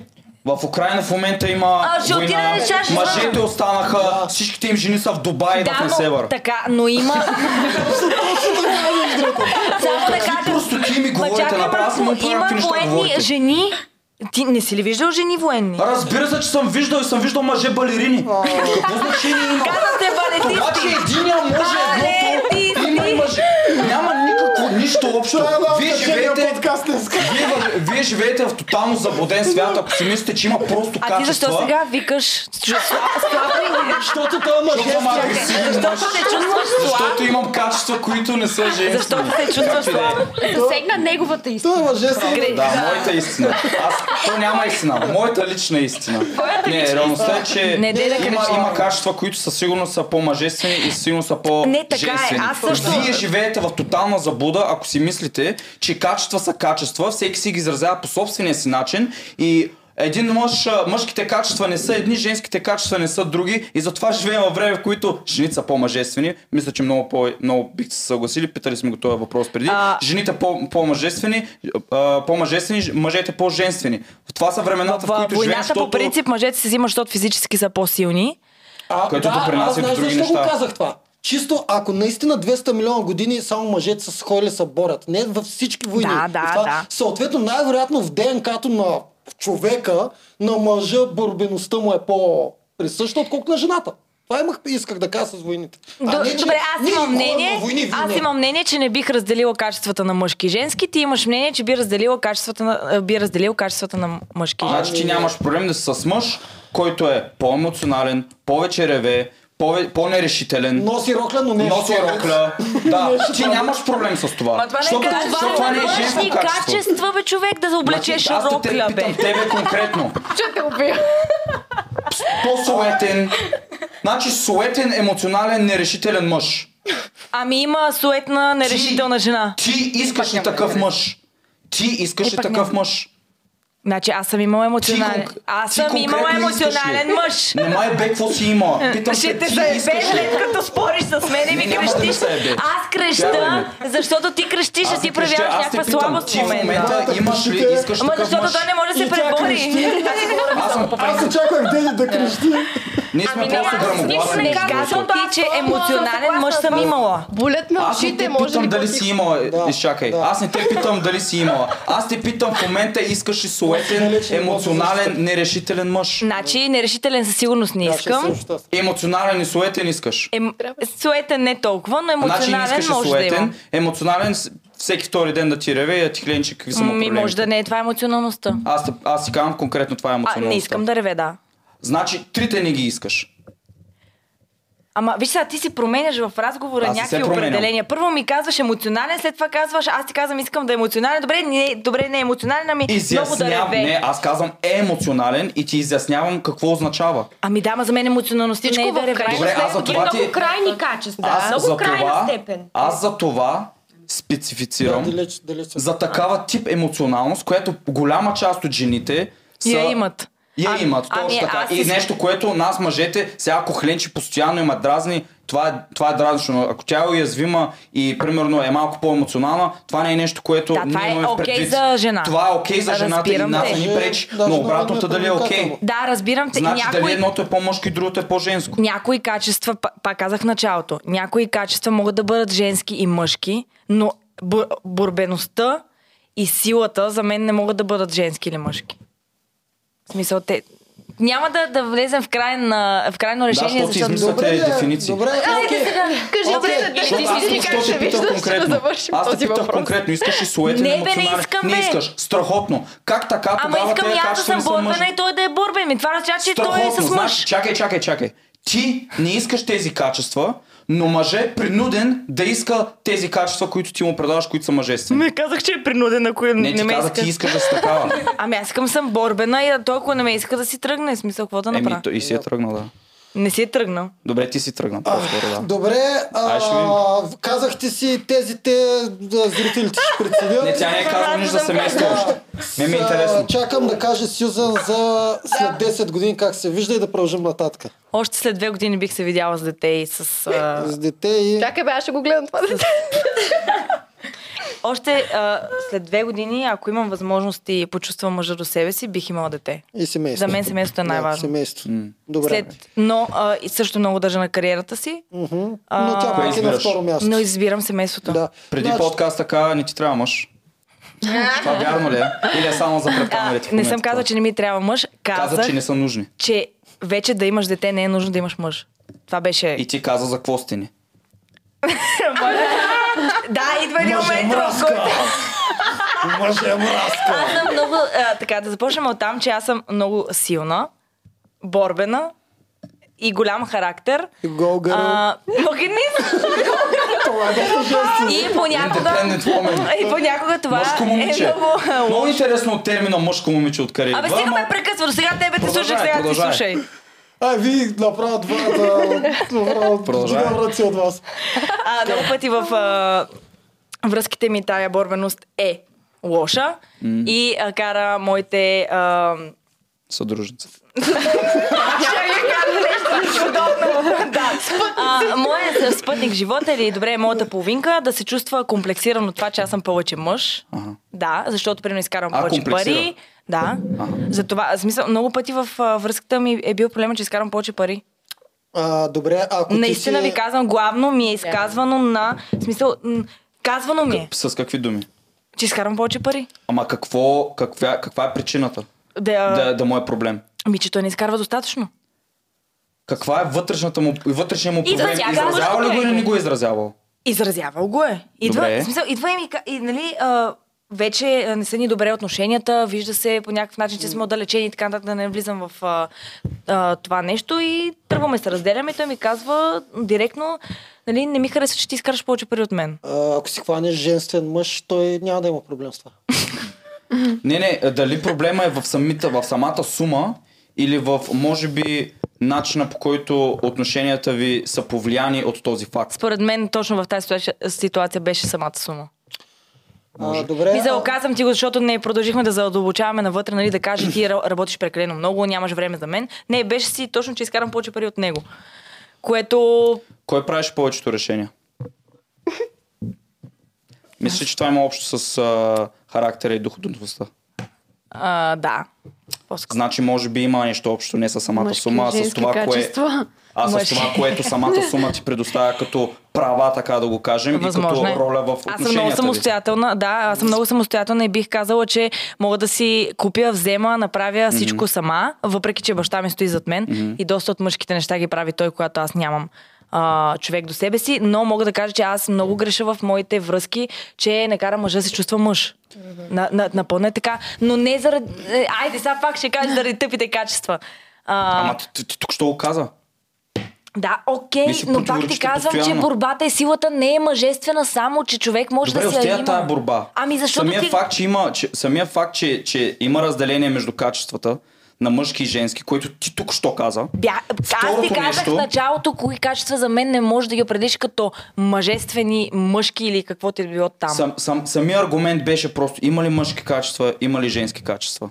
Това, че има 1, 2, 3 качества, които могат да ги имат и двете в различен аспект, това е ясно. Аз в смисъл бях конкретно за силата, борбеността и така нататък. Сега, че има жената да реве и да е слаба, мъжа... Добре, значи стигнах поне от това. Окей, значи има някакви общи качества, има и мъжки качества, има и женски качества. Просто казвам, че борбата и силата не е само... Стигнахме до края на този тъп разговор. Да. Тага. И затова казвам, че семейство за мен е много важно. Бих искала да намеря човек, който да е по-силен от мен и се надявам да го има, защото аз съм много силна. Моите родители са разделени. Баща ми е бивш военен. Ние с сестра ми сме отгледани малко като момчета. Напълно нормално е, нали? Въпреки, че имаме майка, но и тя е много силна и то оттам се бият много силни характери. Проблема е, че този силен мъж, който искаш да е по-силен, той значи е още по-изявено мъжки, мъжествен. Има много голям шанс той да не се привлече от тебе. Да, напълно го осъзнавам и затова казах одеве, че аз съм твърде изискателна към себе си и че има неща, които искам да променя, затова дадох 8. Защото се опитвам в момента в някаква емоционална връзка, която имам, да позволявам повече да ми се помага, да бъда малко по-слаба и да не съм вечно аз човека, което ми е изключително трудно, но се опитвам да го направя. То няма и проблем да си намериш мъж с тези качества. Просто ще е мъж, който ще го настъпваш постоянно. Така е. Аз не искам такъв, защото вече го правя. Няма да имаш респект към него. Ключовото не е комплекса, който много често вие казвате, а привличането. Наистина е привличането. Защото ние не ви обвиняваме, че не се привличате от женствени мъже. Тоест ние не ви наричаме, вие сте комплексарки. Защото не харесвате женствени мъже. Нали, обратното е точно така. Ние сме комплексари, защото не харесваме мъжествени жени. Това е най-смешният и редовен аргумент. Да. Наистина за привличане става. Абсолютно редовен аргумент е мъжът е комплексиран, защото не иска жена му да бачка, ти го каза си му 15 пъти. Не е ли комплексиран, не е ли комплексиран. Не. Както по същия начин аз като питам, ако си комплексирана, това, че примерно вторник рева и трябва да слам токчета. Комплексирана ли ще си или просто ще кажеш, то не ме привлича бахти болка. Ама аз не съм го казал така малко бе. Каза го. Не е ли Аз ви попитах само дали това е заради това. Привличането е. Двата полюса се привличат. Аз сме окали 1000 пъти. Двата полюса аз съм съгласна. Добре, окей. Една жена трябва да бъде и нежна, и силна. Аз съм на тази тема. Или да си намери женствен мъж. Наистина, мъжествена жена няма проблем с женствен мъж. Така е. Всеки човек има човек. Да, така е, но не баш за всеки. За много мъже, но за много мъже няма човек. Ти беше ми кажеш, хвани си дебел и грозен. Всъщност, вие жените наистина сте по-облагодетелствани. Ето сексизма помага тук, че до всяка жена може да има мъж. Наистина, каква ще да е? Мъжествена, немъжествена, всякаква, може да има мъж. Обаче от нашата страна при мъжете не е много така. Много от мъжете наистина нямат достъп до жените на днешната дата. Повечето мъже са невидими за повечето жени. Но те са невидими и зато и не съществуват и като ги махнеш тях, пътниците и влаковете са при другите. Това е. При вас наистина тук сексизма... Но за всяка една жена семейство трябва да бъде най-важно. За вас. Ама то вие всички го казвате. Аз също го казах, но пък и работата за мен е много важна, защото аз след време ето някой после ще ме пита, що мислиш така. Моите родители са разведени, напълно нормално е да го виждам това. Това е пример, който имаме масово в обществото. След време, ако моят мъж реши да си тръгне или аз реша да си тръгна, да мога да гледам детето си сама. Затова ми е кариерата и работата. Добре, просто това, което трябва да разберете, че в много от случаите едното работи директно против другото. Така е. И ако трябва да избереш кое ти е приоритет и кое ти е номер едно като нещо, което искаш да присъства в твой живот, може би трябва да замислиш върху действията, които предприемаш. Абсолютно, и аз да казвам, че сега се опитам да ги променя, защото знам, че това е много отблъскващо за мъжа, защото наистина вие трябва да се чувствате доста над нас, за да ни закриляте. То не е ние трябва да се чувстваме. Ти трябва да го чувстваш много по-добре. И да те карам ти да се чувстваш така. Точно така, да. Но когато бях, нали, сега съм на 23, но когато бях на 20 не мислех така. Знам, по принцип на по-малка възраст вече започвам да мисля. Но пак казвам, след 2 години бих много искала да имам семейство и да имам дете. Аз искам много съм млада майка, защото знам физически колко благодетелстване. Които искат да са млади майки. Да видя колко са. Добре, 4 на 2. Просто физически и за детето и за жената е много по-добре, имаш много по-голяма енергия. Физически за жената е много по-добре за възстановяването, за детето, за това как енергията, която имаш към детето, когато си на 23, когато си на 33. Виждам го по цял ден, защото работя с клиентки на всякаква възраст, от 16 до 40 годишна и много добре знам какво е да отглежда детето си на 35 и на 25. Това много ми хареса като изказване. Едно допълнително нещо. И това казвам, ако не ще кажа, ако някой иска да има дете, да се ще жена не го казвам това. Нещо, което бих добавил тук също е, че разбира се, една жена иска да е с колкото по-способен, компетентен, високостатутен, високостойностен мъж. И колкото повече отлагате това решение, толкова по-малко вероятно е да се здобиете с този мъж. Просто защото, колкото и гадно да звучи, колкото повече сте на възраст, толкова по-малко сте привлекателни за повечето мъже.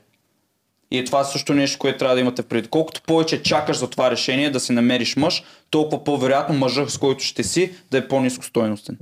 Така е. То е така, обаче ти в търсенето на мъж се опитваш да го намериш този правилен човек, не просто за да си направиш някакво дете да се пръкне от някъде, ами за да може, нали, да изградите нещо, едно семейство и това да се запази и във времето и как се държи. Пази? Когато имаш мъж с качествата, които търсиш, и ти му предлагаш като жена качествата, които той иска. Да, факт трябва. Защото аз съм абсолютно същото като нея, защото аз трябва да си го обработя това нещо и сама да ги изчиста тези неща, за да спра да отблъсквам мъжете от себе си. Успех. Успех ви пожелавам. Наистина, много е трудно. Много е трудно. Знам, че е трудно. Разбираш ли, аз съм свикнала да мъкна, да си правя сама нещата и той като ми каже, аз да нося, аз сама мога да се оправя. Никой мъж не му е кеф това да го прави, разбираш ли? Да, и става дума за привличане, а не за комплекс. И всичките ми връзки са ми го казвали да спра да го правя, обаче аз се тупам по гърдите и си викам, окей, няма да спра да го правя, обаче с времето и аз както нея. Преди няколко години не го осъзнавах какъв огромен проблем е това. И сега се опитвам да съм по-нежна, да съм по-ранима, да позволявам да ми се помага, когато е изключително трудно да го направиш. Единият друг огромен проблем е, че повечето жени функционират на надежда вместо на вероятност. И се надяват за нещо да се случи, вместо да увеличат вероятността с решението, което правиш. Защото с всяко едно решение ти или увеличаваш, или намаляш вероятността ти да получиш това, което искаш. И масово който ме вземе, аз съм такава, каквато съм си, аз ще правя, каквото си искам, на мен ще ми се случи, той ще си ми дойде. Вие играете на надежда, вместо на вероятност. Все едно аз да стоя в нас, както съм казал много пъти, да си цъкам игри дебел на дивана на майка ми, с надеждата бруталната моделка да ме иска. Да. Или трябва да действам по начин, който да увеличи вероятността аз да привлека жените, които аз искам.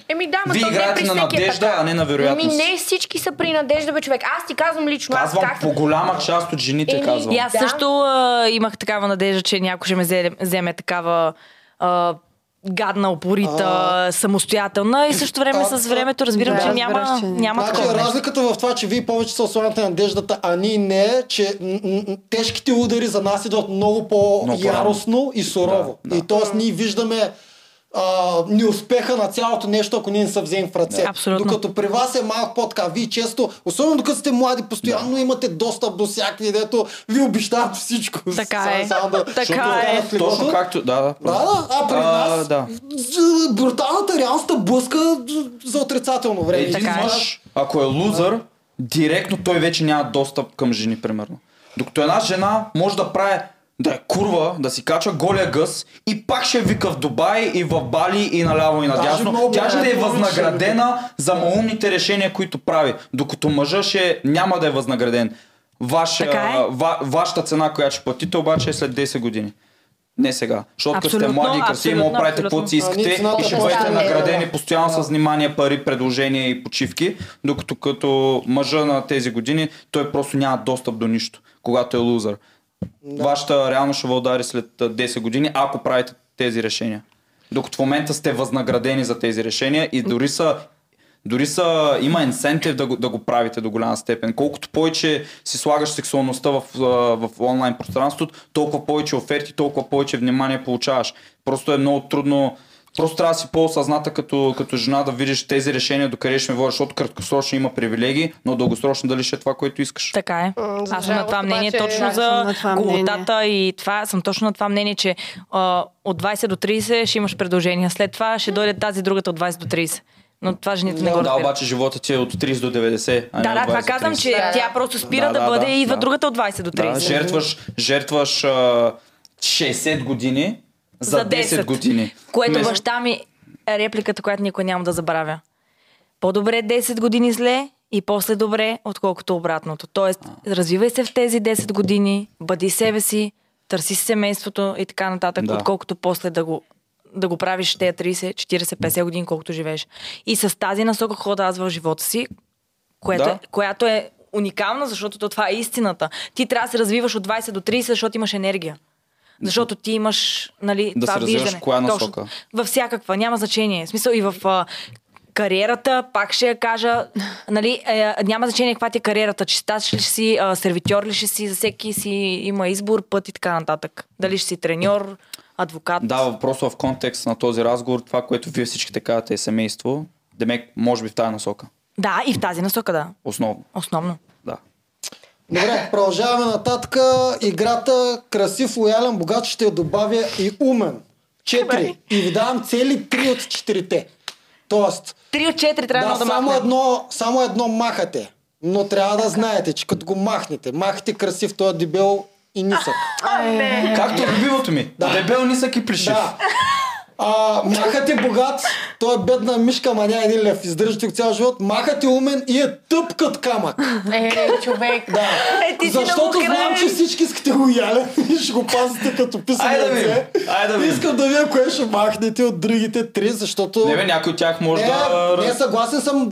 Вие си избирате. Красив, лоялен, богат и умен и имате право да махнете само едно. Тоест другите 3 ги имате. Ох, мале! Какво? Какви опции нямаме сега?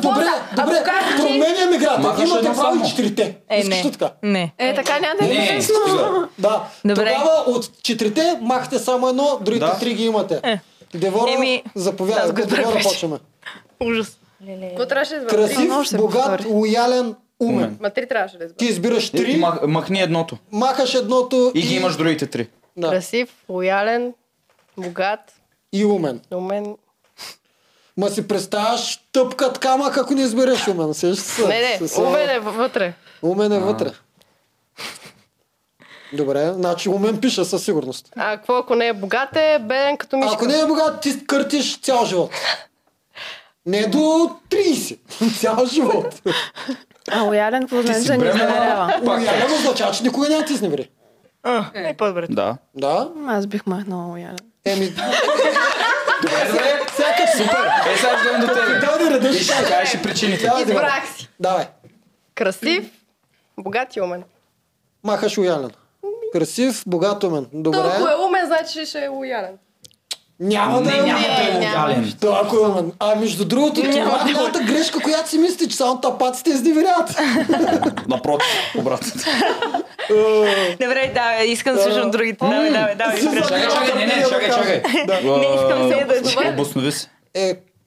Какво да се обоснува? Красив, защото искам да изглежда добре до мен. Да. Аз не забрах лоялен. Искам после да обясниш смисъл като приоритети, Богат. що така реши като цяло. Много е трудно. За Да. богата мога да кажа, аз реално и аз съм една част работохолик. Не искам да съм цял живот работохолик. Искам да си почина по някое време, затова разчитам на мъжа ми и той да има някаква такава по-голяма тежест към тази роля в семейството. Той просто да работи. Да. Нали? И да се развива. Това е просто цялото нещо, като роля в семейството. И аз това преди съм го казвала, че... Извинявай. И какво беше друго? Умен. Защото искам да се уча на нови неща с този човек и да ми е забавно. Значи, ако притежава тия три качества, му прави секс с други жени от време на време. Това ми беше въпроса. Лоялност от каква гледна Чисто точка? сексуално. Това той Само пита, сексуално, защото т.е. не да те всеки път зареже. споря. Не. Не само сексуално. Просто да изневери, дори не много пъти. Може и Не без смисъл периодично си разнообразява сексуално, да. Добре. Нямаш проблем с това. Не, имам проблем. Да, искам... Той сега нарочно ме хока в... защото аз по принцип не съм съгласна мъж да изневерява, но в случая в точно тази игра, защо се скри така под масата? Давай, говори, не дай обръщай внимание. Не съм съгласна То никой не е съгласен. мъж да изневерява когато и да е, по принцип, просто за играта. Не, когато и да е. Добре. Просто за самата игра аз предпочетох тези три. Да. Не ме е най-ниско на приоритет. Искам просто да е ясно, че аз не искам все пак мъжа ми да изневерява. Да, добре. Ти имаш късмет, че за сега нямаш мъж. Ако те гледаш, ще да си кажа, екстра, отивам. Няма страшно, няма го. Разбирам те, просто от четирите неща най-не ти е важно. Да, специално за тази игра. Той не, за живота. За живота от тези четирите най-маловажно е... Да, бе, тя го каза. Не може сега тази игра да ми е свързана с истинския живот. Аз нарочно питам, брат, стига си. Аз нарочно питам, защото тя не си го представя в истинския живот. Представят си го просто... Не си го представя. Аз си казвам, от тези четирите качества... Интересното е, че аз си разбирам, защото не може да е с глупав, не може да е с грозен, не може да е с богат. Естествено, че ще реши най-малко лоялен. Какъв е проблем? Аз не мога да разбера. Не мога да разбера, що... Да, затова питам в истинския живот, че какво искаш от нея да каже? Да, искам да продължава да разсъждава. Иска да споря с него просто за това, че мъж може да изневерява, защото така ви е разсъжденията са много важни в тази игра. Затова. Много добре знам за какво искаш. Денис, ти какво избираш от тези четирите? Лоялността как я определихте? Като... Чисто сексуално. Ще изневерява, да, сексуално. Ще прави секс от време. Добре, лоялен, умен. Умен. И красив. И ще бачкаш до гроб. И той няма има 2 лева в джоба. Чакай, какво? Лоялен, умен и красив ли казах? Да. Може ли да го сменим с богат? Това исках да кажа. Чакай. Богат, умен и красив. Богат, умен, красив. Да, точно така исках да ги нареда. Просто имах две неща в главата ми се въртяха. От време на време ще прави секс с други жени, ама се прибира при тебе. Значи аз имам малко странно разбиране за нещата. Много хора ме хокат за това, но аз съм на мнение, че всеки мъж изневерява. Не знам, смисъл такъв, че те разнообразяват. Ма какво значи всеки мъж изневерява? Не всеки. Масово. Да. Нека кажа така, добре, извинявам се, че го структурирах по този начин. Масово мъжете изневеряват, но нали, в края на деня той се прибира при семейството си жената и за него това е просто някакво упражнение там си прави човека, разнообразява А за се жената какво е? и се прибира вечер За жената кое какво е? и Девора. Не, кое питаш за жената какво е? Тя да изневерява ли? Да, той да изневери и да се прибере За при теб секс е семейството, упражнение. едно... Не, аз секса при жените и мъжете го разграничавам много Да, различно. много е Ние различно. влагаме чувства, когато спим с някой, докато мъжете го правят просто ей така, защото, нали, копеле, гли такъв як гъст има, разбираш ли? И ти си малко при тях е като природно зададено, като дивото. Те от време на време, аз имам чувство, че вие имате някаква нужда да го правите това нещо. Нали, стига жената вкъщи да не разбира. Много хора ме хокат за това, мен изобщо не ме интересува. Аз обаче, като съм с някой, никога не ми минава първо, изобщо не ми минава през главата, то сега като излиза на мъжка вече, дали ще ми кръшне. Прави каквото правиш. Ти, ако мислиш за мен и за семейството ми в края деня и се прибереш, Е по-важно. Е по-важно. Мен изобщо не ме интересува, защото ти, аз дали ще разбера или не, един Господ знае, ти ако решиш да разобразяваш, винаги мога да го скриеш от мен. Да, Девора, ти искаш ли да изневеряваш? Аз? Да. Аз не. Ти каза, че... Ами не. Щото Чакай реагира... малко, че имам нещо точно, което да я питам. Ти викаш за жената какво е? И аз те питам, ти искаш ли, като си намериш мъжа, да изневеряваш? Аз никога няма да направя. Тогава защо питаш за жената какво е и искаш да е същото? За жената изневярата от мъжа какво е? Защото... Не, защото тя каза, че за мъжа е упражнение и ти каза за жената какво е. За теб упражнение е... Не, аз Тя има самата предвид изневяра как се какво чувства е жената. За жената, да. Защото аз не разбирам мъжа да се прибере при семейството, нали, обичаш го и не знам, не го разбирам. Обичаш самия мъж и му даваш да ти изневерява, да, ти няма да разбереш, ама нали казваш окей си с това нещо. Аз пак ще го Той те обича, ама ти изневерява. Аз пак ще го кажа по много прост начин. Вие разбира. всички често казвате едно и също. По принцип или казвате тогава я ще изневерявам. Тогава. Ние мъжете не казваме тогава я ще изневерявам. Не значи, че... Така. Вие всички често казвате едно и също, че ако намерите мъжа си на вашите мечти, предпочитате да не изневерявате. Другите не съществуват. Това го казвате. То даже не минава през акъла. Тя го каза. А мъжете, макар че много мъже са прачи, не е така. Ако им дадеш идеалния свят, в който могат да имат своята любов, но да спят и с други, ще изберат това. Ще го изберат, макар че някои лъжат, че няма да го изберат. Да, аз съм наясно. Съответно, ние се борим с това. Ние не живеем в такъв свят. Всъщност ние живеем точно в този свят. Точно в този свят живеем. Ама кое е годно, защото ние точно живеем в този свят, където ти си годен временно, ама в бъдеще какво имаш, какво даваш? Кой ти? Жената. Смисъл, ако мъжа уж търси нещо, което да е годно, ще ти иска цял живот. а ти си после негоден. Добре, няма да се разберем. Чакай, годна за какво? За секс ли? Да, за вашето разнообразие, което вие търсите и казваш, че вие ако сте в такава среда, вие ще изберете не. И аз това го разбирам. Да. Окей, какво е притеснението там? Притеснението е там, че... За годно, негодно, не разбрах просто. Не, аз имах прави за годно и негодно за самата общността, в която ние в момента живеем е такава. Повече негодност, колкото годност. Това, което дава жените е повече негодност. Сещаш ли си какво ти обяснявам? Не. А когато една жена е годна... Годна като възраст ли говориш? Или секс, или за какво годна? Като цяло, като жена, бе. За какво? Ти си, ако си ценна и той те обича, той ще обича на 400. Не, точно това ми беше въпроса. Да. Ти само за секс вие ставаш. избирате негодното. Тоест, вие предпочитате годното, обаче избирате негодното. Не. Как така? Не, те просто предпочитат за вечерта да я имат да се разнообразят с тях. След това се връщат към нормалния живот. Ама той не влага никакви чувства към нея. Не, това изобщо не ви оправдава. И аз също не го приемам това. То никой не се оправдава. Не, когато ти обичаш един човек. Хайде тук да... Когато ти обичаш един човек, ти не изневеряваш. Кой ти? Мъж или жена говориш? Мъжа. Това ти обяснявам. Тоест, ти си създателя на мъжете и си го програмирала мъжете. Ако обича една жена, никога да не изневеря. Не. Ти определяш правилата. Може ли да задам един въпрос към жените? Искам да ви питам, момичета, колко пъти ви се е случвало да имате някакви отношения с мъж и да ви още не сте спали с него? Стига се до там, където спите и този мъж тотално се променя и ви показва, че той просто си е разнообразил с вас, докато вие сте имали съвсем други виждания за нещата, как утре ще заедно, ала, бала, трето, пето, той човек е решил да разнообрази, разбираш ли? Това как те е свалил тебе вече, нали? Особено ако е бил заед и знаеш какво ти кажа? Сложно е. Аз искам да се разделя с нея, но е сложно. Значи, както ние манипулираме мъжете, така мъжете манипулират нас до такава степен, че да могат да ни вържат в кърпа и си каже, там е готова, сега ще мога легна с нея. Не ме се случва само примерно, веднъж. на вас колко момчета и на мен ми се обвързани случва, са ви човек. писали, Само са ви веднъж заребявали? обаче. Чакайте, давайте По един микрофон. Заповядай. Да. Примерно, на мен минимум 3 момчета, нали, последните 2-3 години, които са обвързани в много дълги връзки, ми пишат, виждали сме се на живо, имат по-различно отношение към мен, заребяват си ме, искат нещо повече. Аз много добре разбирам, че това е за разнообразие.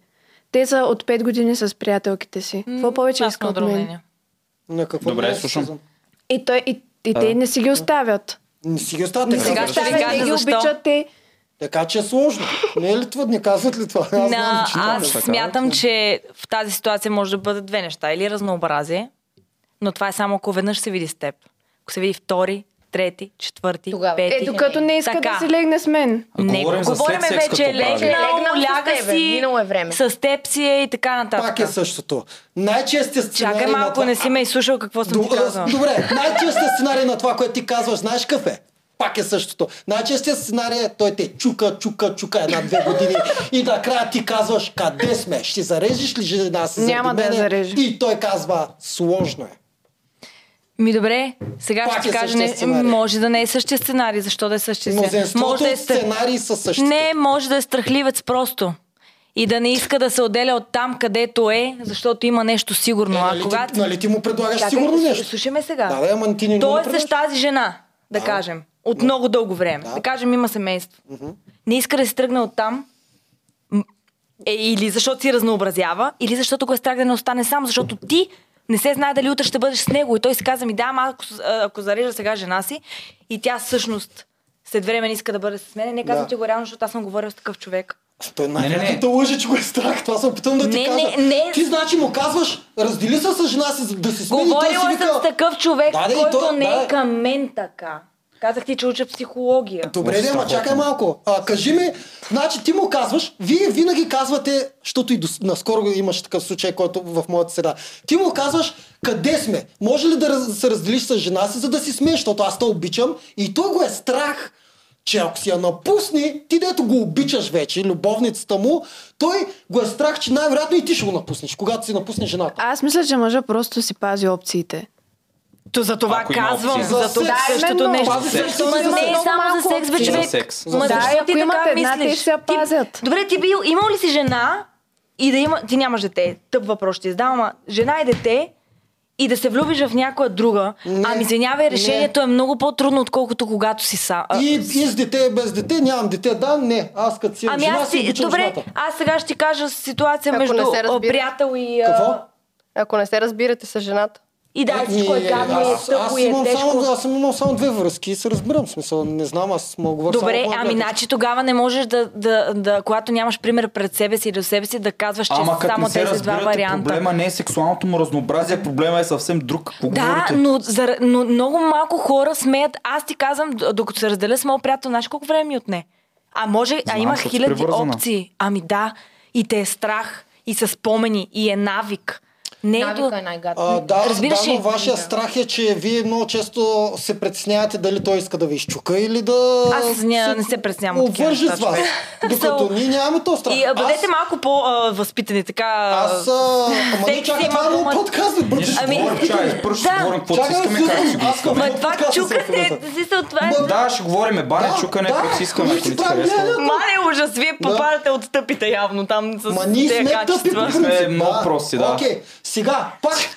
Но казвам, давам примера. Имам много добър приятел, който дълго време беше с жена, която е обвързана, адски влюбен в нея и така нататък. И знаеш какво стана?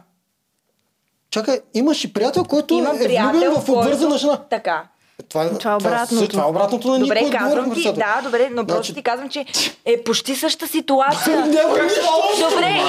Добре, идва един момент, в който те се разделят в момента са заедно. Ама чакай малко. Много глупости се казах току-що. Да. Така. Да. Защо са големи глупости? Много глупо се казва. Защо не може да се раздели с жена и да бъде с друга? Значи, така, дай даваш пример на обратното. Да, Добре, чакай. давам емоционално. Така, първо, ти каза мога да е едно от двете опции.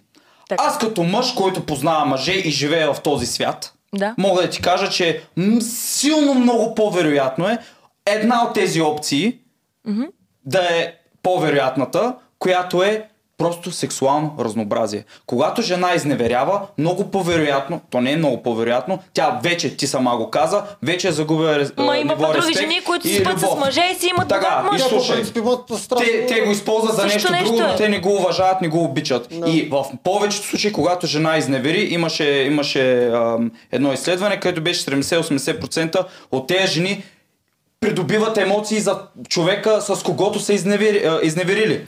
Докато мъжете 99,9% даже и името може да не и знаят. Аз съм на мнение, че... Твоето мнение няма нищо общо с реалността. Аз съм Кажи на си мнение, мнението, да. че... Ама чакай малко, какво означава реалност? Всички хора имат различна реалност. Ти не може ти да ми даваш... Не Това мога... ми е любимото, между Да, другото. ами не Много така, често се човек, ти не казва. можеш да ми дадеш твоята реалност. Няма го Аз казвам нямам пак за реалност. заглавия на епизода. Този път няма го слагаме на заглавие, нали? Защото много Мисъл, често се казва. аз мисля, Моята че реалност. не е винаги мъж изневерява само за секс. Може не пък да казахме има винаги. някаква... Какво Ами казах? аз за това обяснявам, че не Какво казах? всеки път Какво е казах? така. Винаги ли казах? Ама не, защото той ми спори, че не може да е Не, обратното. аз казах ли винаги? Аз ти казах, аз Не споря ти за него. Не ти Повечето споря, пъти. че на обратното. Казахте, че женен мъж, ако има любовница, няма и тя иска той да прекъсне връзката си, както Ето сега ще кажа, винаги няма става. шанс, аз па съм мнение, че има шанс. Няма шанс да го е страх. Казвам го пак. Няма никакъв страх. шанс да го е страх, че ако си напусне жената и вземе любовницата, тя веднага ще го Аз ти застави. аз спорех за това, че има шанс да се разделят и да бъде с любовница. Винаги има шанс, бе, човек. Затова има шанс. Шансове има, изключения има. Ние не Ами, живеем говорете в малко изключението. по-адекватно тогава. Има хора с две глави, има хора с две пишки. Това са изключения. Да, ти вземаш ли се два презерватива всеки път, като ходиш с мъж, защото може да има две пишки. В смисъл...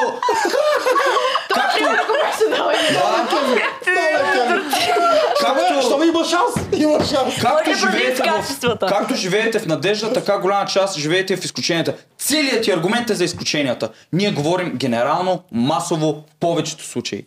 Окей, Така че, ами аз съм какво от има с кое изключенията. това да не си... Ти не си говорим за мъже тук и защо изневеряват. Ти ако си мъж, окей, изключение си. Мъж съм. Добре, Ето, признам обаче си го повечето в мъже го правят чисто за подкаста сексуално си го разнообразие. признавам.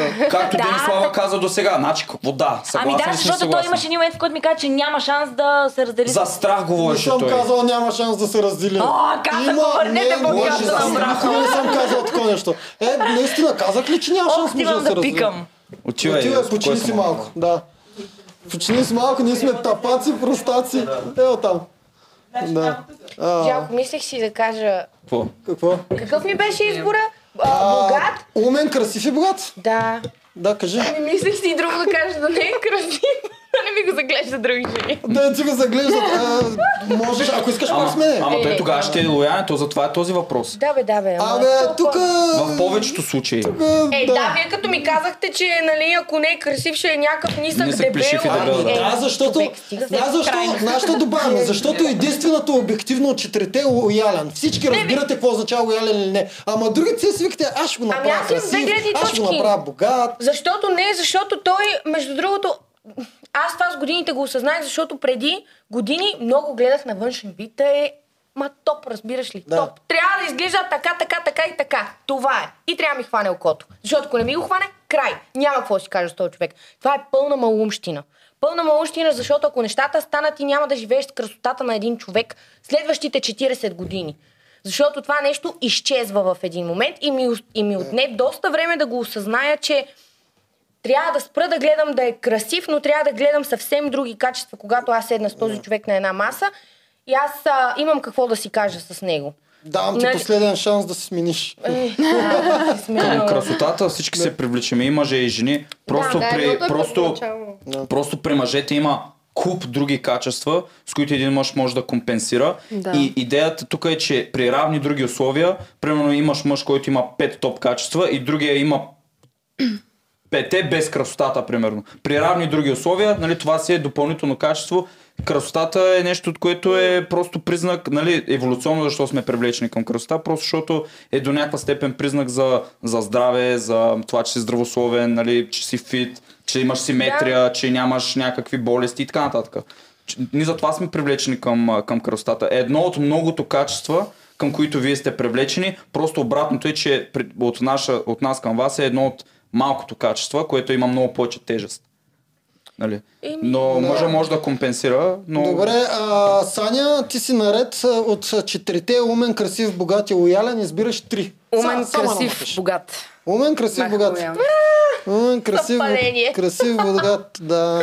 Не, по принцип не бих махнала, нали, както каза ти, всяка жена си търси четирите, но и ако е в истинския живот и не е грозен, нисък и дебел, бих махнала точка от красотата, но понеже нямам тази опция, махам огня. Добре, каква е вероятността той да е наистина богат, наистина много красив и наистина много умен и да е лоялен? Малка. Да, малка.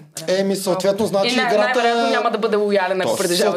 Именно за това е тази игра. Живот, да. Затова е тази игра и затова казваме, това в истинския живот е много сходна тази игра. И както каза, ние живеем на надежди, аз имам моите надежди, че ще го срещна. Ама аз се надявам той да е мултимилиардер, топ модел и да е свръхинтелигентен, само с мен да докосва до края на живота си. Той от наша гледна точка не е лесно. В смисъл, и ние нещата, които искаме, почти никога не ги получаваме. Така че живота си... Моля? Кои са тези три? Кои са вашите три качества като мъже? Дай после ще го... да довършим и ще го кажем. Между другото ще има момент, който ще питате въпроси. Тъй, че запазете. Даже направо след тази игра ще след тази игра ще питате. Никита, заповядай. Красив, богат, умен, лоялен. Лоялен, красив, богат. Лоялен, защото богат. Сега някой може да търпи мъжа и да изневерява. Нека е тъп, да не ми изневерява. Добре. Това за мен е много голямо неуважение. И ти ще го уважаваш този човек. Няма да ги търпя. Ама ще уважаваш, че е тъп като гъба. Какво ще си кажеш с него, като е тъп? Може да не си говорим. Въпросът да не ми изневерява. Ясно. Това за мен е... И до края на живота това е мъжът ти, тъпкат гъба до края на живота ти, ама не поглежда друга жена. Тази реално крайната тъпкат гъба. Не бе, ти му даваш книга и той слага под кръка на маска. Вие вече в някакви крайности. Не бе, тъпи мъже не си ли срещала? Това е да тъп, живей се малко. В смисъл, тъпи мъже не си ли срещала? Срещала съм много тъпи мъже, обаче мисля, че бих прежалила това, отколкото неуважение, лъжа, сорта на изневярата. Аз винаги ще продължавам да казвам. Това няма нищо общо с неуважение. Не. Вашето неуважение към нас. Аз го говорих и миналия път, вие не бяхте съгласни. С кое? Защото по принцип лъжа, когато изневери, не означава, че не си уважава жената. Няма нищо общо. Да, но в нейните очи така изглежда. Да, защото тя, когато му изневери, не го уважава. Затова тя си мисли, че и мъжа прави също. Много ти е трудно конкретно на тебе да излезеш от мирогледа на една жена. Не само на мене, това е истинското възприятие на нещата. Ако ти можеш да изневеряваш без да... като махнеш уважението, да продължаваш да си уважаваш мъжа и да изневеряваш, ще да разбереш. Но тъй като ти самата, като изневериш, значи не си уважаваш мъжа, зато и го слагаш и на мъжа. Проектираш същото... Ма както аз имам уважение към мъжа и мъжа има уважение към жената. Той има. Психологии са ни различни. Тя го каза, когато изневери една жена, тя трябва вече да е загубила ниво респект и любов към мъжа си. Да. То не е задължително. Но... Задължително е от жената. Не е задължително. Ако е промискуитетна, има много бройки, може да се ако е курва, да. Ако не е курва, тя трябва да е загубила респект и любов към този мъж. Значи трябва мъжа да може да се изневерява нагоре-надолу. Аз не казвам, че трябва. Физически. Никой не сме казали, че трябва. Не сме казали, че може. Ние казваме, че мъжете го искат и няма нищо общо с това дали те обича, дали те уважава. Много пъти съм го казал. Той може да е готов буквално да даде живота си за теб. И пак от време на време ще иска да прави секс с други жени. Ма той има разлика да иска и да го направи. Същото. Но вие не го искате. Съм съгласен. С това също съм съгласен. Значи миналия път не беше съгласен. Не, винаги съм бил съгласен. Затова съм казвал, че ние не трябва да се поставяме в тази ситуация. Не знам дали гледаш всички подкасти наши.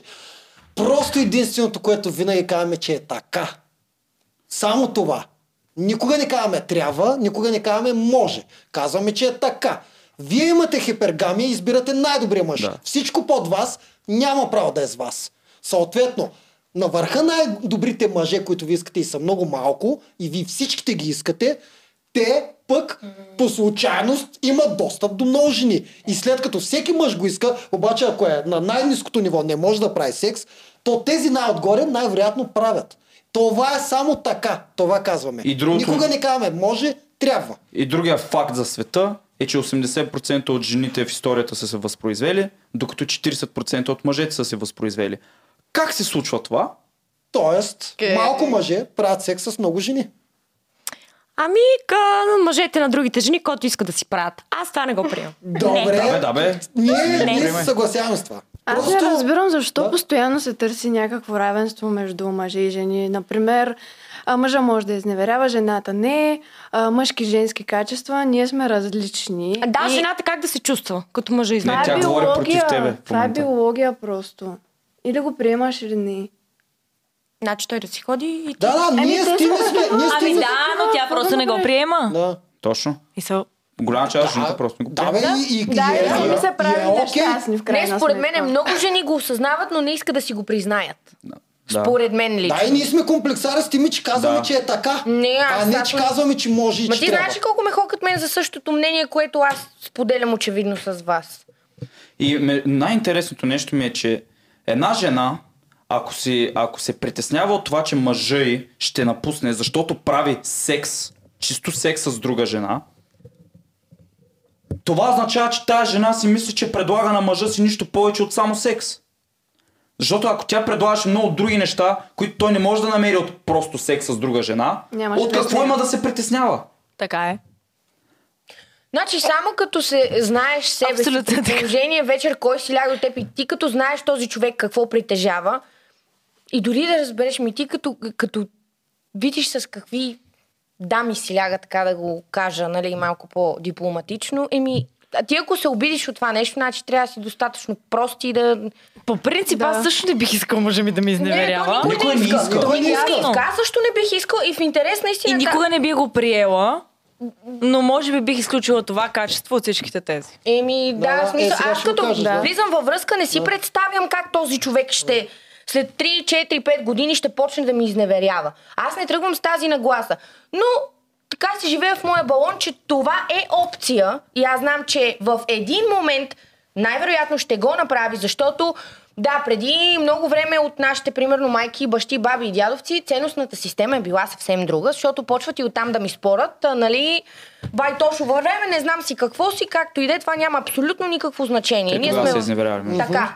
И тогава го е имала тази изневяра. Изневярата я е имала и преди, и сега, Въпросът е, че сега имаме много лесен достъп до абсолютно всякакви неща и е много по-лесно и да го хванеш, и да изневери, и така нататък. И то няма това как да го оправиш. Просто хората не искат да си го признаят. И колкото повече качества има мъжът ти, толкова по-вероятно се случи. Ама не, ти няма как да искаш някой богат, нали, и красив, ама и такъв, да не изневерява. Нали, на всяка втора ще и тъкат лигите по него. 70% мъже, дет ни правят секс, за тях дием, че спасим.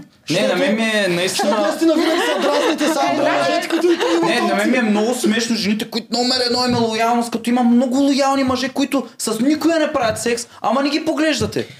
За вас те не са опция. Обаче винаги искате. Значи, вашата хипергамия трябва да играе, обаче на мъжа това, което той иска, не може да играе. За мен умния и адекватен мъж различава жената за забавление от тази, която би си прибрал вкъщи един ден да гледа семейството, децата и абсолютно всичко останало. Защото тази, с която си легне, тя най-вероятно не може и за себе си сама да се грижи.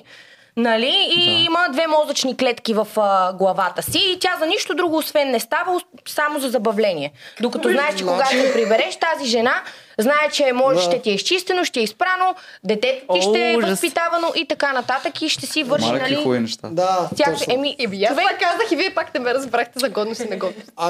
Добре, извинявам. Защото не говориш специфично. Аз такива неволни дори не мога да се обида, разбираш. Те не са ми на умствения капацитет. Да, в следващия момент си кажеш как път този нещастник може да се легне с тази няма да ти стане приятно, обаче после малко така, като ти се... ама това е във времето. Допреди това е обратното. Нали? Няма да ми е приятно, не искам да разбирам. Аз заради това не се ирова, защото най-голямата ми любов така приключи. Разрових се малко, разбрах, че ми изневерил. Допреди това изобщо не съм си представил, че този човек някога би ми изневерил. С много от женици, които съм говорил, казват просто той глупав ли беше? Не беше много умен. И между другото, половината... Значи и умните от време на време изневеряват. Не, умен беше и ми помогна да избутам и университет. И той ми беше като... Той уважаваше ли те? Да, Значи уважаваше. все пак след изневяра продължават да уважават. Мъжете. Аз изобщо не го изтърпях след тази изневяра тогава. Аз само добавям Да. някакви... Тогава, неща. защото бях малка и глупава и първосигнална и такова, то как ще ми изневерява аз да ръбъра? Опитвам се да щупа това, което вие мислите, че ние спираме да ви уважаваме. Не, това ти казвам, защото аз се разрових и разбрах, а той вече го беше правил многократно и не беше повтарял жена. И аз разбрах, когато започнах да се рова в нещата и след това, след няколко години осъзнах, че аз първо не трябва да се рова, второ изобщо не ме интересува и трето, дори когато го е правил, той ме уважавал. Голяма причина защо въобще говорим за това нещо, както всеки път, като говорим за изневери, трябва да казвам, ние не преподаваме, ние не казваме как да се прави курс да предаваме и така нататък, как се случва и така. Просто да разберем коренната биологична разлика един от друг и да приемем някои от реалностите, които не ни харесват един от друг, обаче просто трябва да приемем с цел да запазим отношения и връзки, които по-добре да стоят заедно, ако само това е проблема, вместо да гледаме истинските причини защо трябва да напуснеш мъж. Ако мъж те насилства, напускай. Обаче ако ти предлага всичко това нещо, което ти търсиш от този мъж, обаче си го хванала да изневери някога си, ти си глупава, за да го напуснеш в повече случаи, ако покрива всичко друго. Защото ще хванеш после мъж, който може би няма да притежава тези всички качества, който пак ще ти изневери. Да. И сега да вмъкнем все пак, че на днешна дата жените изневеряват точно колкото мъжете. Ако не и повече. Изобщо ние не сме в добрата ситуация на света. Не е вярно, ако не и повече. Според мен е повече дори, да. Това казвам, че ние постоянно натъпчат на мачка с тими преподаване, не знам си какво. Ние казваме, че просто на нас ни е биологично присъщо, но дори реалността не е такава. Дори ние сме пак по-натирения пол. Просто виждайки семейства, които се развалят заради тази едната изневяра, защото жената не разбира биологичната разлика. Той не е искал 6 години, не го е правил, веднъж го е направил, тя го е хванала и сега тя го е напуснала и развалила семейството, докато той е буквално и готов да даде живота си за нея, предоставя всичко, което тя търси от него. За един път не. За единия път. Обаче за 5, 10, 15. Добре, ама ако са с различни... Няма значение. Няма значение. Да, ако са с различни, би го приела. Но ако е с еднаква... така не че иска различни. Да, но ако е с еднаква... Не, ако е с еднаква, вече това значи, че е придобил чувства и нещо започва там да ти клика в главата, което това не е окей. Не е окей. А някои жени до такава степен дори го осъзнават, че дори си предлагат тройки на мъжете. Това вече може. Ама това не е нещо. Аз казвам, че се случва. Абсолютно, случва се, има такива... Но да, ако е с различни или е еднократно, двукратно, окей, то е ясно, че... Но когато е с еднаква и е в дълъг период от време, това вече... Той отделя нещо повече от чисто секс за една жена, тогава вече е изневяра, защото мъжа какво прави? Той какво търси една жена от мъж? Търси сигурност, финансова сигурност и да я закриля. И вниманието и така нататък. Абсолютно. Ако този мъж ги дава тези неща на друга жена... А не на теб? Не може. Обаче, представете си, кой е по-гадният сценарий? Прави секс с една жена и никога повече не прави секс с нея. Или дава пари, внимание и я закриля, обаче не прави секс с нея. Кое от двете е по-гадно? Второто. Защото търсим различно нещо. Това е аналогичната изневяра. За това питах каква, от 9 питах каква е изневярата. Именно. Обаче обратното не е така. Ако ти си с мен, обаче си хвърляла там 20 лева на някой мъж, не ми пука, ако в смисъл никога не го докоснеш и не правиш секс с него. За нас изневярата от ваша страна е да правите секс с този мъж. Да. Защото аз знам, че ти, ако мислиш, че аз съм най-добрият мъж за тебе, ти няма сексуално да погледнеш никой друг. До кой стигнахме? Аз. Добре, Димитър, ти какво избираш? Богат, красив и умен. Богат, красив и умен. Да изневерява, само да не знам. И най-важното да не предоставя... Да не предоставя нищо по-специално. Като внимание, по някакъв по-специален начин да я зариби, за да стигне до секс. Да. Само да се върна на тебе. Между другото, единствената жена, според мен, в реалния живот, която би махнала умен, е наистина тъпата като галош жена. Защото за нея няма никакъв проблем. Това не е нищо лично към нея, просто за нея не би било проблем и той да е тъп като нея. Не ми е странно, наистина ми е странно как мъжът ти ще е малумен. Да, пък ти примерно си интелигентна, той е малумен. Мисля, това е приоритет. Това са си различни принципи. Аз просто ви обясних лоялността. Не бих я изоставила. Да. Просто аз давам лоялност и очаквам и към мен също. Добре. Сюзан, ти си наред. Аз вече го казах веднъж, но спрямо как представихме лоялността. Да. Чисто секс. Да, чисто секс нямам проблем, нали? Ако той е добър баща, детето ми е гледано, аз съм добре, да. В момента, в който стане повече от това, както казах, внимание, пари, нещо друго и да не го дава на нас, не съм съгласна. Да. Но тук ще избера лоялността, защото с тъп човек аз не мога да живея. Поради причината, че аз искам да се уча от мъжа си и затова търся силен и умен мъж, защото искам аз да се развивам заедно с него, да му помагам по някакъв начин и досега винаги съм била с мъже, които са по-малко умни от мен и аз не мога да съществувам с тях. Започвам след това сексуално да не искам нищо с тях, защото ги имам за мое дете. Когато аз го имам този човек за мое дете, няма съответно как си легна с него. Няма емоция, няма нищо. Няма как да бъда с мъж, който... Нали, защото не искам да казвам финанси, но финансите идват с... това да си умен, с това да бъдеш, да градиш бъдещето си, затова няма как да бъда с мъж, който няма финанси, съответно той няма развитие, заради което няма амбиция. Кое беше третото? Красота. Аз съм треньор, за мен физическото изглеждане, не говорим, нали, сега изцяло за почки и мускули, ами човек да се грижи за физиката си е много важно, защото това означава, че ще се грижи и за детето си по този начин, ще му дава добър пример и всъщност ние ще имаме нещо общо, което за мен е най-важното, като човек, който работи това всъщност. Затова за момента тази лоялност като секс бих избрала. На четвъртото място. Да, това съм казал и преди. Жената обикновено е най-щастлива, когато може да се възхищава на мъжа си, когато той е над нея във всеки един аспект, когато тя наистина и може да научи нещо от него и вижда, че той е във всеки един аспект повече от нея. Тя това иска и това ще я накара да е най-щастлива. Абсолютно. Това е главното нещо. Ясен лидер, той да може да е доминантен, но за да бъде такъв, трябва да притежава тези другите качества. Една жена трябва да се възхищава на мъжа си и той да е над нея, че тя да е щастлива. Абсолютно, последните ми връзки са само заради това нещо приключени. Да. Защото аз виждам баща си, моя баща е това нещо, всичко, което искал е постигнал, научил ни е да бъдем хора, да бъдем възпитани, да имаме морал и ценности, за което за мен е най-важното нещо това детето ми да го има, особено ако е момиче, нали? Защото просто съм погносена от жените в днешно време и след като аз виждам по този начин баща ми, знам, че искам да имам семейство и мъжа ми да е това. Просто после се запитай дали този мъж, който те всичките ги притежава, дали предлагаш ти това, което... Точно така. Да. Аз искам да пожелавам да си намерите наистина семейството и любовта. Да питате... И да, сега в момента вече вие да питате по нещо, каквото искате да разискаме. И после ще направим да реагираме на TikTok. Имаме време. Имаме ли време? Айде. Имаме 1 час. Ако искаш първо TikTok-а. Не, що бе? Ние какво щяхме да ги питаме? Аз искам да знам кои са вашите качества като, нали, така, перфектната жена или как да го кажа по-скоро. Перфектната жена за вкъщи или не за забавление. Специално ние можем да говорим само от наша гледна точка. Той ни е така. Да, но и повечето мъже. Да. Да го направим гадно, като да, с опции. Добре. Ще гледаме някакви. Добре, сега ли да го направим? Значи първо TikTok-а, после първо TikTok-а, после ще... Добре, после ще питаме. Добре, значи това е един TikTok, който има нещо като такова послание, което може да реагираме после. Girls may not cheat, but they always know who's next. Тоест, жените може да не изневеряват, но винаги знаят кой е следващия. Преди още са разделили с... Резонира ли? Какво означава това за вас и така нататък?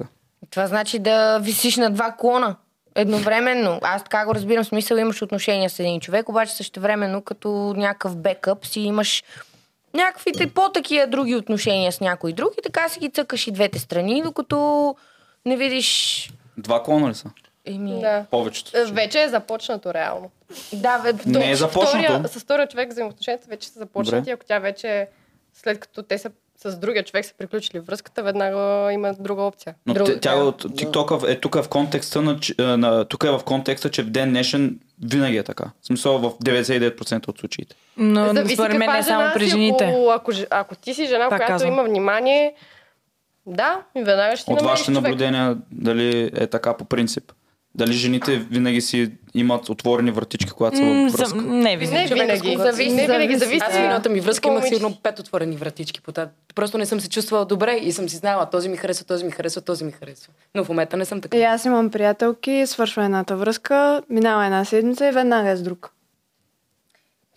Но пак казвам, че и аз съм го срещала и при мъжете.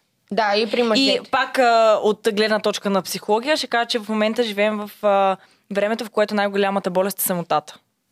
Да, точно най-голяма. И затова също хората оставят отворени вратички, защото ги е страх да бъдат сами. А този страх защо се проявява, никой не може да даде отговор. Така, има го навсякъде. Въпрос е, кое е по-вероятно? И в твоите жената наблюдения, или мъжа? В твоите наблюдения, в твоя живот, кой си държи докато са в отношения, говорим за връзка. И докато си във връзка. Докато си във връзка, говорим вратички за връзка. Да. За друга връзка. Аха. И също говорим за... Чай, че забравих трето, ще я кажа. Но долу-горе това е. Да. Кои са... Аз бих казал жените. И аз бих казала жените. Да, кой по-бързо също превъзмогва и кой много по-бързо влиза отново във Особено връзка. ако тази жена е хипермързелива, на нея не й се работи и така нататък, тя трябва веднага да има някакъв бекъп, защото тя няма време и на нея й трябва някаква сигурност. И тази сигурност трябва да препрокриеш с другата. И много, много често нещо срещано при жените е това, когато особено ги мързи да работи и така нататък. Те трябва да имат няколко варианта, защото този човек, ако нещо се случи, ти трябва да знаеш как от тук нататък да се оправяш, защото теб те мързи и не ти се работи и не ти се занимава с нищо друго и трябва да знаеш, че трябва да има кой да те покрие. Според мен при повечето По-скоро да. Днешно поради време. Причината, че поради тази причина, защото аз даже имам приятелки такива, които аз това не го одобрявам, за мен не е нормално. Казвала съм си мнението, но факт, че го има и някои хора им харесва да си живеят така живота. И там никога, според мен, не е един. Това е проблема, защото... Да, при този менталитет, при тези жени, наистина не е само един. Те са по 3-4 и да, ако съдим по проценти, че в момента жените са доста леки и така нататък, са жените. С тази опция. То не е нужно да са точно леки, че да имат други валидни опции. Да, със сигурност и по-нормални момичета си имали такава... Другия вариант, как го разбирам, това е може би като... Жените, примерно, той е изневерил или там станал каквото станал, нали, скарали, всеки си е поел по пътя и тя жената бърза веднага да показва, че си е намерила друг, че нали, той е нищо, че малко така да му покаже, че той едва ли не е... Но понякога пък нищо. това нещо помага да забравиш. Понякога да. Но аз го направих опция. няколко пъти, от връзка във връзка да скачам, приключих една, изчаках няколко месеца и започнах в друго, по-токсично нещо не си бях причинявала. И това е причината, по която казвам, че съм щастливо необвързана. Защото аз не съм имала времето сама със себе си досега и съм скачала от връзка на връзка и то ставаше все по-токсично и аз като не си дам време да прекарам поне малко със себе си, с мислите си, да видя какво искам, какво трябва да променя в себе си, какво бих изисквала от човека в бъдещето от него и така нататък. Аз затова казвам, че съм щастливо необвързана, защото аз имах нужда да прекарам това време сама, за да мога да си остана с мислите си и да... Тоест живееш добре с себе си в момента. Да, абсолютно. Да, но не казвам, че съм щастлива, защото нямам човек. Разбираш ли? Хихо-хахо. Да, вземе някой, защото само да имам някой. Като цяло жените не обичат да бъдат продукт за преодоляване. Тоест те ребаунтва дни. Ама виж, аз от връзка на връзка не подбирах. Нищо против. Ние сме самаряни, чакам на вратата. Най-добрите ви приятели са първите ви опции, които веднага са ви годни за ползване. И те нямат нищо против. Аз да кажа. Че вие сте по-способни да имате. Не само по-способни, ние сме welcome! Заповядай, работни с мене! Нямат нищо против. Аз съм на това мнение. Така е. Следователно, на нас не е по-трудно да си преодолеем. Добре, повече са жените.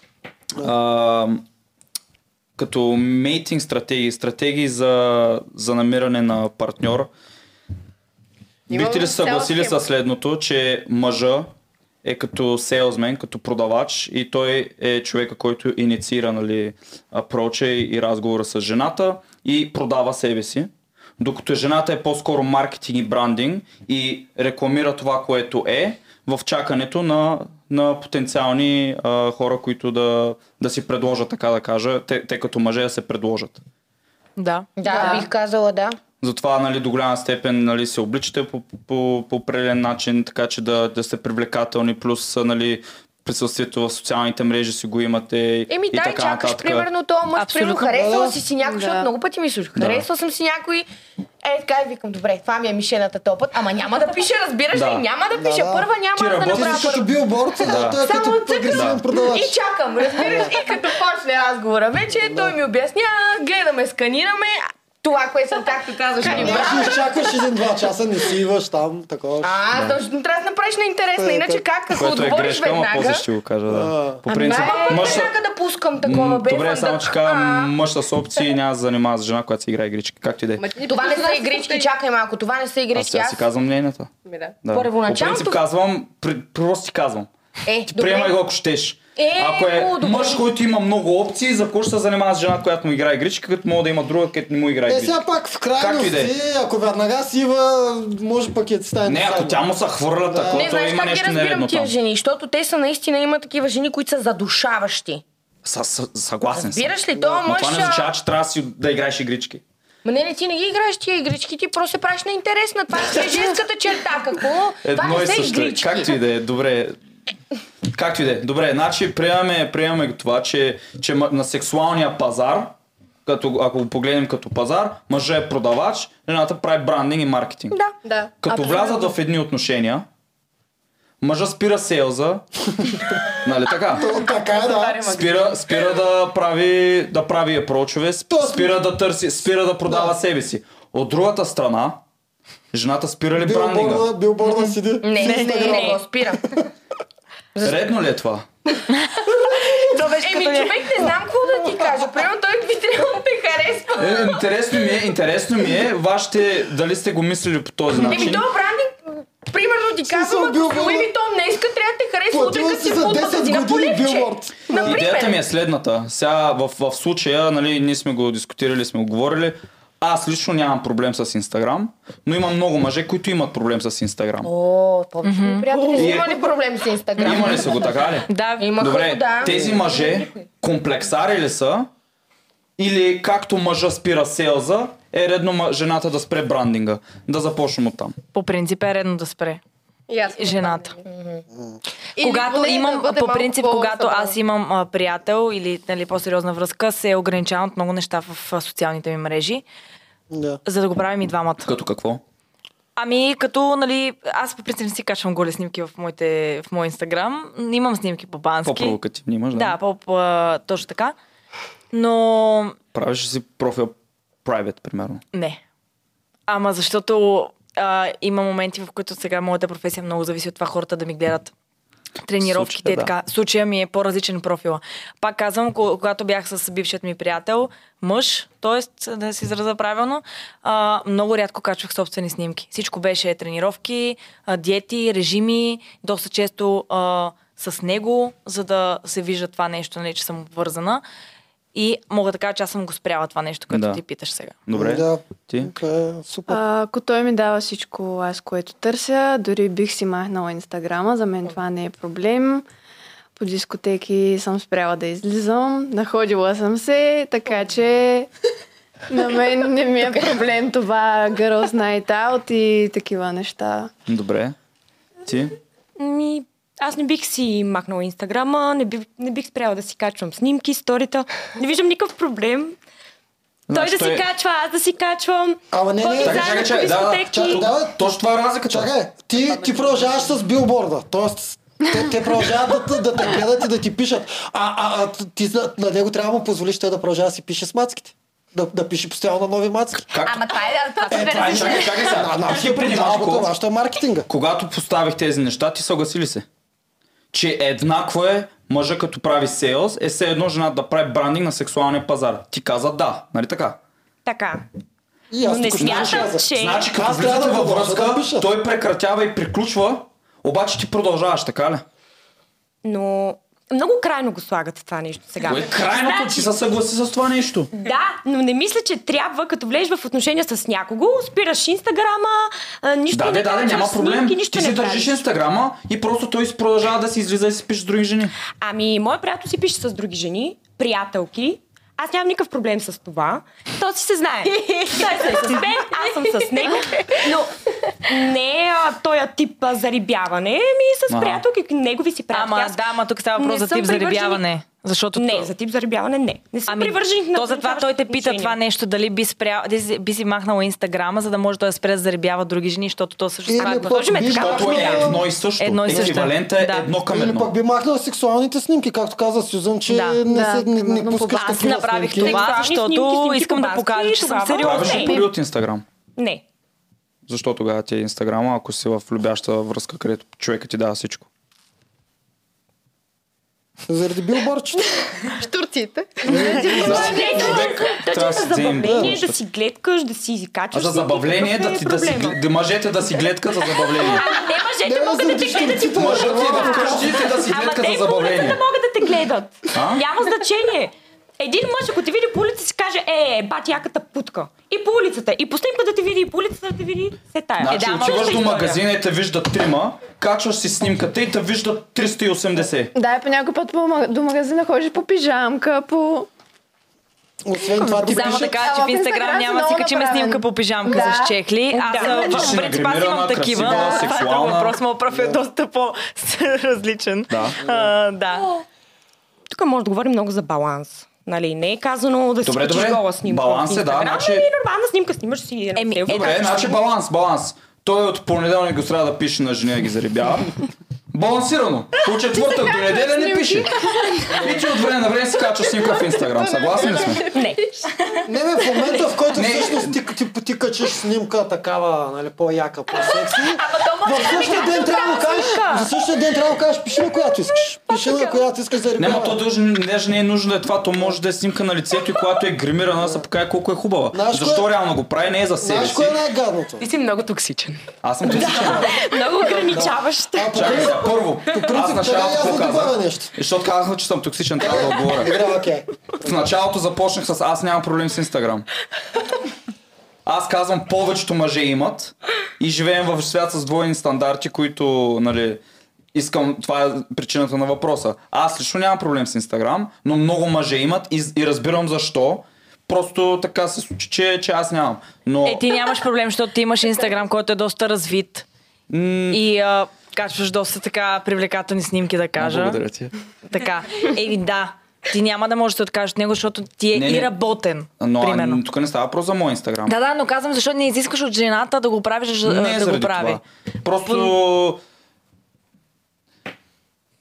до някаква степен дори за мен е важно, нали, тя да ме уверява, да, нали, че, нали, да. Защото аз не че го изисквам, намеквам го и те сами си ми показват, нали, чатове и такива неща. Да, аз нямам проблем с Инстаграм, стига тя да е прозрачна с мене и така нататък. Ама той другото го има. Има момичета с по една снимка на планината, обаче в реалния живот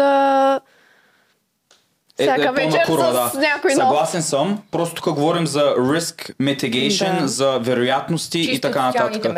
Чисто от социалните мрежи, самия факт, че ти като имаш Инстаграм и си качиш, нали, по-привлекателна снимка, аз мога съм къвто и да съм, обаче не съм дубайския шейк, който ще покани на яхтата. И в времената, в които живеем, жените, които в 20-те си искат да си живеят живота, нали, какъв е риска тогава ти, имайки привлекателни снимки, особено ако си така и красива, особено ако качаш по-сексуални снимки, да имаш достъп до, защото буквално в Инстаграм целият свят има телефонния номер. Целият свят може да те покани на среща, целият свят може да те покани в всяка точка на света. Има много милионери, които буквално това правят. И съм гледал такива чатове и знам, че на вас сигурно са ви писали такива хора, така че за това говорим. Но да, добре, значи ти си съгласна, нали, двойния стандарт, няма проблем. Той спира да пише, ти продължаваш да си рекламираш. То не е реклама. Добре, за какво ги качваш? Каква е причината да качваш снимки? Ами, социалните мрежи, това си едно профил, това си е твое лично пространство. Лично пространство, не публично, така ли? Нашите private профил с 20 човека. Не. Имам предвид, че си е твое пространство, което ти си избираш какво да качваш. Ти си избираш какво да си пишеш като статуси и така нататък, да си споделяш и така нататък. Съответно, аз не смятам, че някой има право да ти каже, не, ти това няма да го качваш. Ама той не е някой. Това човек Това е мъжът. Да, това е мъжът ти. Това е въпрос. Да, но ако мъжът ти до тебе, ти няма това доверие елементарно, значи... Ама никой мъж не би харесал жена му да си качва газа в Инстаграм. Ама то не е газа. Ма ти на не е гола да се качиш, пак ще не е по-бански, примерно. Нормална аз казвам, че трябва, за мен най-добрите отношения, както се казва, е да сте един до друг срещу света, не обратно. Съответно, ти трябва да съобразяваш този човек, той да не се чувства зле, отваряйки профила ти. И... Със сигурност трябва да има да се съобразявате един с друг, но не мисля, че трябва да има крайности. Ами не, тя го каза това, че би си махнал Инстаграма. Ние не го говорихме това нещо. Аз пак... Много жени мисля, че ако мъжа им предоставя всичко, което е... Аз също бих си го махнал, ако не трябва да работя. Да, ама ето тя не прави пари. Също не правя и ти пари, не правиш пари. И 99% от жените, които имат Инстаграм, не правят пари. И 99% на мен нон-стоп сторитата и качванията ми рилсове са моите клиенти. Аз дори... Да, но идеята тук е, че за жена, която не прави пари... За жена, която не прави пари, да има публичен Инстаграм. Да, за мен също не би окей, когато има стабилен мъж и ще би семейство и така нататък. Освен ако не качва снимки с семейството, с детето, с него, нали? Това също има такива жени, които са само с такъв профил. И ако човека до мен, примерно, ми каже спри да работиш, което, сега казвам, няма как да стане, примерно има всичко и не ми трябва този профил за работа, ще го махна. Ако съм си избрала мъжа вече. Жени, които си просто следват си 120 приятела, следват ги 120 човека и правят. И това също е вариант. Пак е компромис, пак е съображение.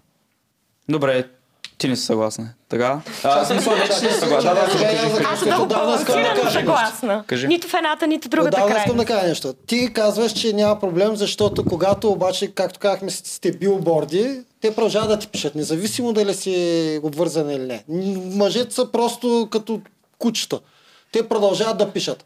И обаче ние когато се влезем във връзка, ние спираме да пишем на жените. Тоест ние си затваряме всички врати. И след една 5 годишна връзка ти си валидирана.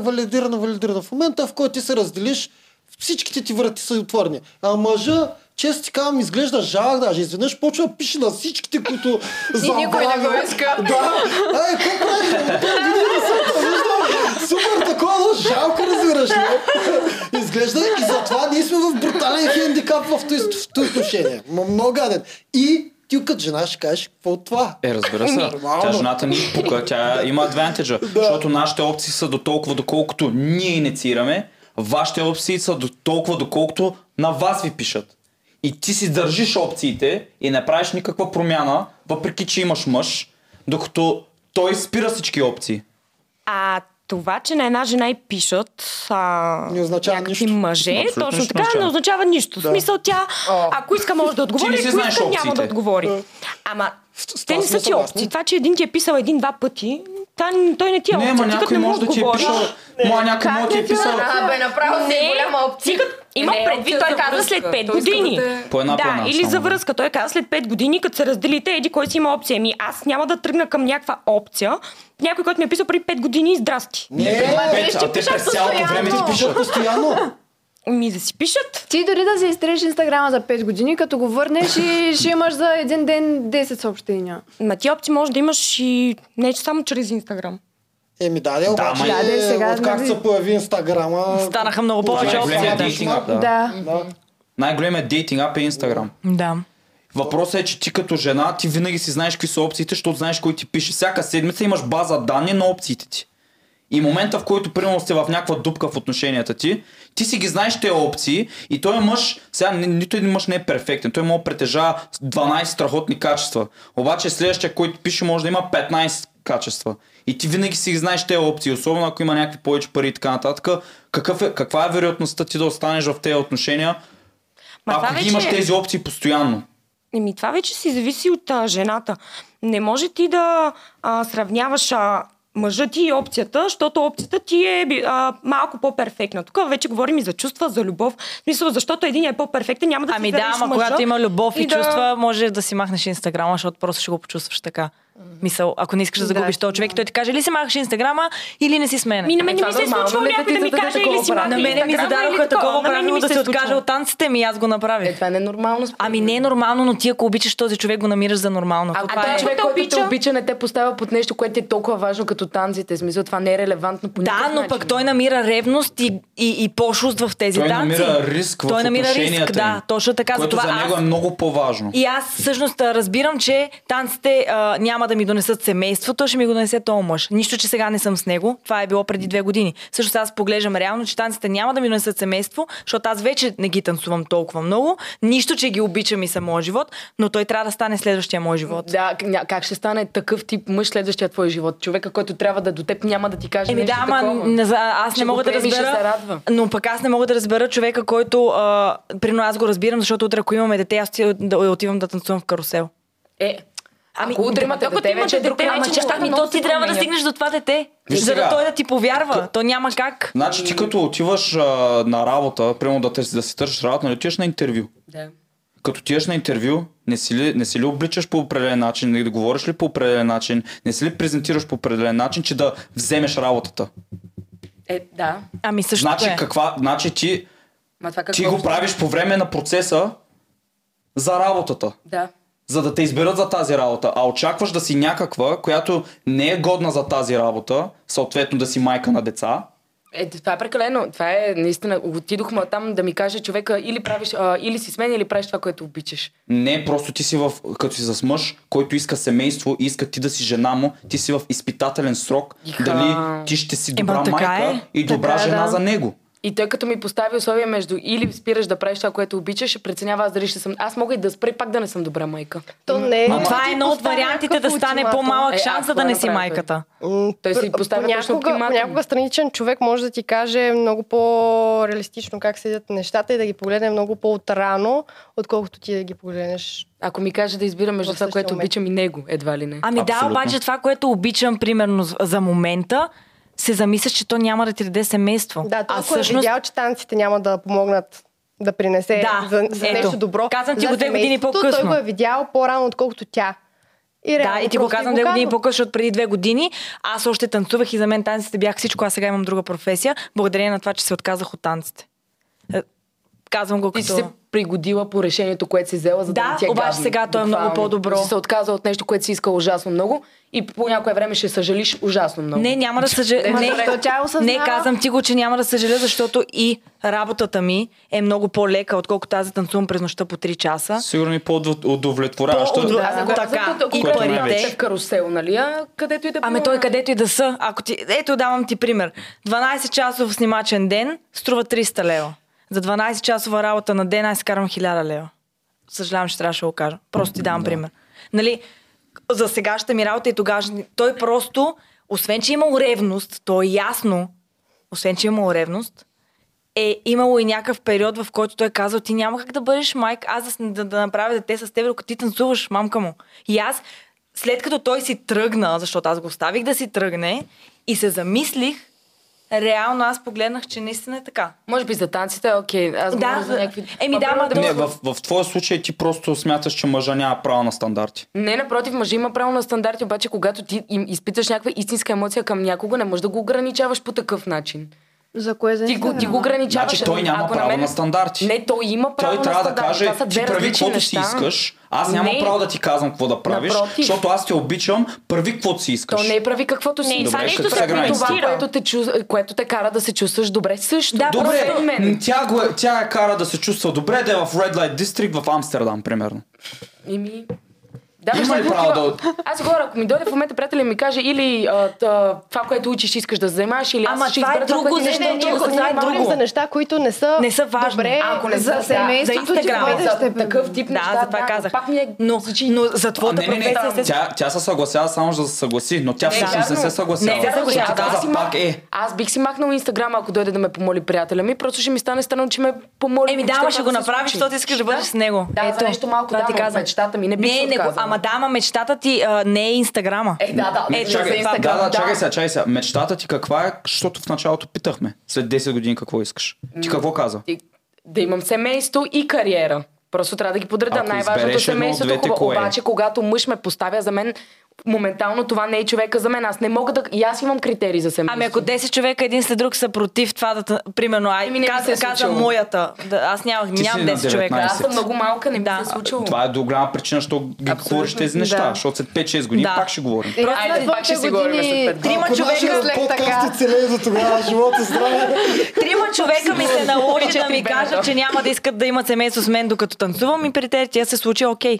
Но при другите 2 не, защото бях на 19. Конкретно за танците там е много деликатна тема, защото наистина мъжете много се...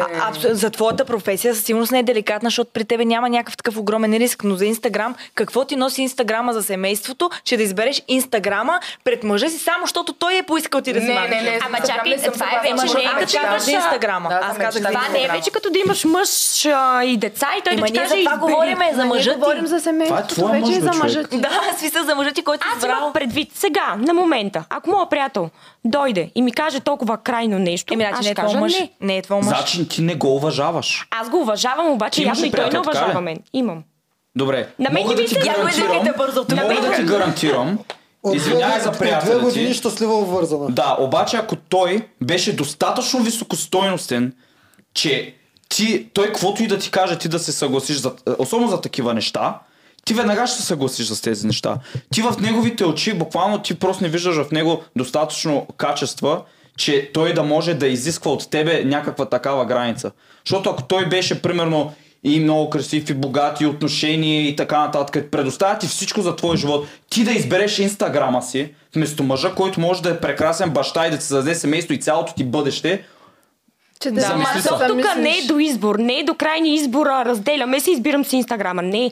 Тук въпросът става, ако той има някакъв проблем с Инстаграма, примерно, това нещо води се комуникация, изговарят се нещата, намира се баланса, намира се може да се намери баланс. Добре, той ти казва, миличка, обичам те, но не ми харесва това, че имаш Инстаграм и че това, че целият свят те гледа и че това, че много мъже ти пишат, не ми предоставя кеф.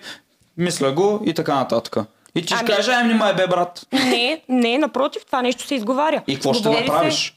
Ти знаеш той какво иска. Той не ти го налага, но знаеш какво иска. И знаеш, че в един даден момент просто ще разделите заради това. Тук е много голямата разлика. Едно е някой да ти налага, друго е някой да ти сподели и да си каже притесненията. Крайният резултат пред двете неща е различно. Добре, ето това ти е подходът. Това е подходът, който аз предприемам винаги. Това е начин, аз съм го казвал и преди. Прави каквото си искаш. Равни хора сме, с равни права. Ти имаш право да правиш каквото си искаш. И аз имам право да правя каквото си искам. В случая, ти имаш право да си го имаш Инстаграма, имаш право да ходиш на дискотека, може да си ходиш да играеш кичеци, няма проблем. Ти имаш право това да го правиш, но съответно просто като се пребереш, няма да се с мене, защото аз имам правото да не искам да съм с такъв тип жена или примерно да не искам моето момиче да има тези неща. Да. Аз имам правото, ти имаш правото. Казва ти го по този начин, защото аз така говоря. Аз не казвам махай си го, аз казвам не, в смисъл имаш право да правиш каквото си искаш. Прави, отивай, няма проблем, просто като се върнеш няма с мене. В смисъл аз имам правото на избор също. Или както Деве каза, че ти не би искала никога той да ти изневерява и не го приемеш, все едно е той да дойде да ти каже ми при какво ти искаш, аз ще ти изневерявам. Също и за Инстаграма, защото при някои хора, пак казвам, различни неща ги дразни в живота. Мен ме дразни някой да е несериозен и лъжлив, него може да го дразни някой, който си духа сополите на маста. За всеки е различно нещо, което го дразни. Точно. Да, за това се изговаря. Това е така. То може да играе барабани. За тебе може да искаш. най-тъпото нещо в света, но за мен, примерно да ми пипа някои обувките ми е най-омразното. И ако някой го направи това нещо, да ми мръдна обувките, да ми ги пипне, да ми ги настъпи, ще изчезна от нас веднага.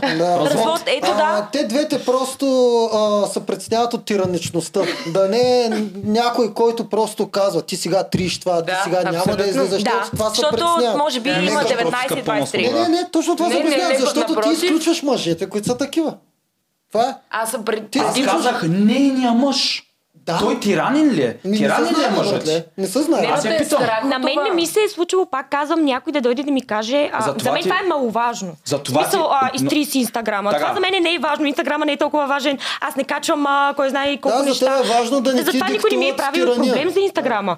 И равно аз не съм имала такава ситуация, че да знам точно как бих реагирала адекватно. Добре, просто изменихме казуса. Вас ви преценява тиранията, защото той после може да упражнява власт над вас, а ние говорихме през цялото време, че ние ви споделяме. Когато ви имате особено сексапилен Инстаграм, който повечето жени имате, ние просто ви споделяме с всички други чикиджи, така ще го кажа. които просто ви пишат и даже много от мъжете не ви караме, даже не искаме да видим колко въпросът беше дали би това е чист компромис. В смисъл, не може единия ти да искаш той да не си пише с момичета и да не гледа други профили, защото, нали, знаеш, че както тебе те гледат те мъже, той гледа други профили на жените, нали, то е абсолютно. И дали ти ще направиш компромис за този човек. И всъщност сега идва момента, в който ако ти направиш компромис, значи това е твой човек. Защото ти няма да направиш компромис за някой, който не е твой. Не се заслужава. Да, и не го уважава. И другото, което е, защо аз до някъде, в смисъл не е точно така, защото аз поставих точно и ясно как биха се казали нещата и ако ти го кажеш така, как ще реагираш. Имаш право да правиш каквото си искаш. Но аз имам право на избора тогава дали съм с теб. Така поставено, каква е реакцията? Така поставено, бих направил компромис. Стига да не е упражнена власт, вербална, манипулация и така нататък. Окей, затова го казах по този начин. Аз предно съм говорила, приятеля ми също имаше проблем. Аз в началото съм излизала и по дискотеки с нея, и с приятели, такова не му беше приятно. И Сене ми го обясни нормално и аз вече не го правя. Но като обяснено нормално, като виждам, че наистина го притеснява. Но ако Сене ми каже, ти няма да ходиш на дискотека, няма да стане, ще си хода.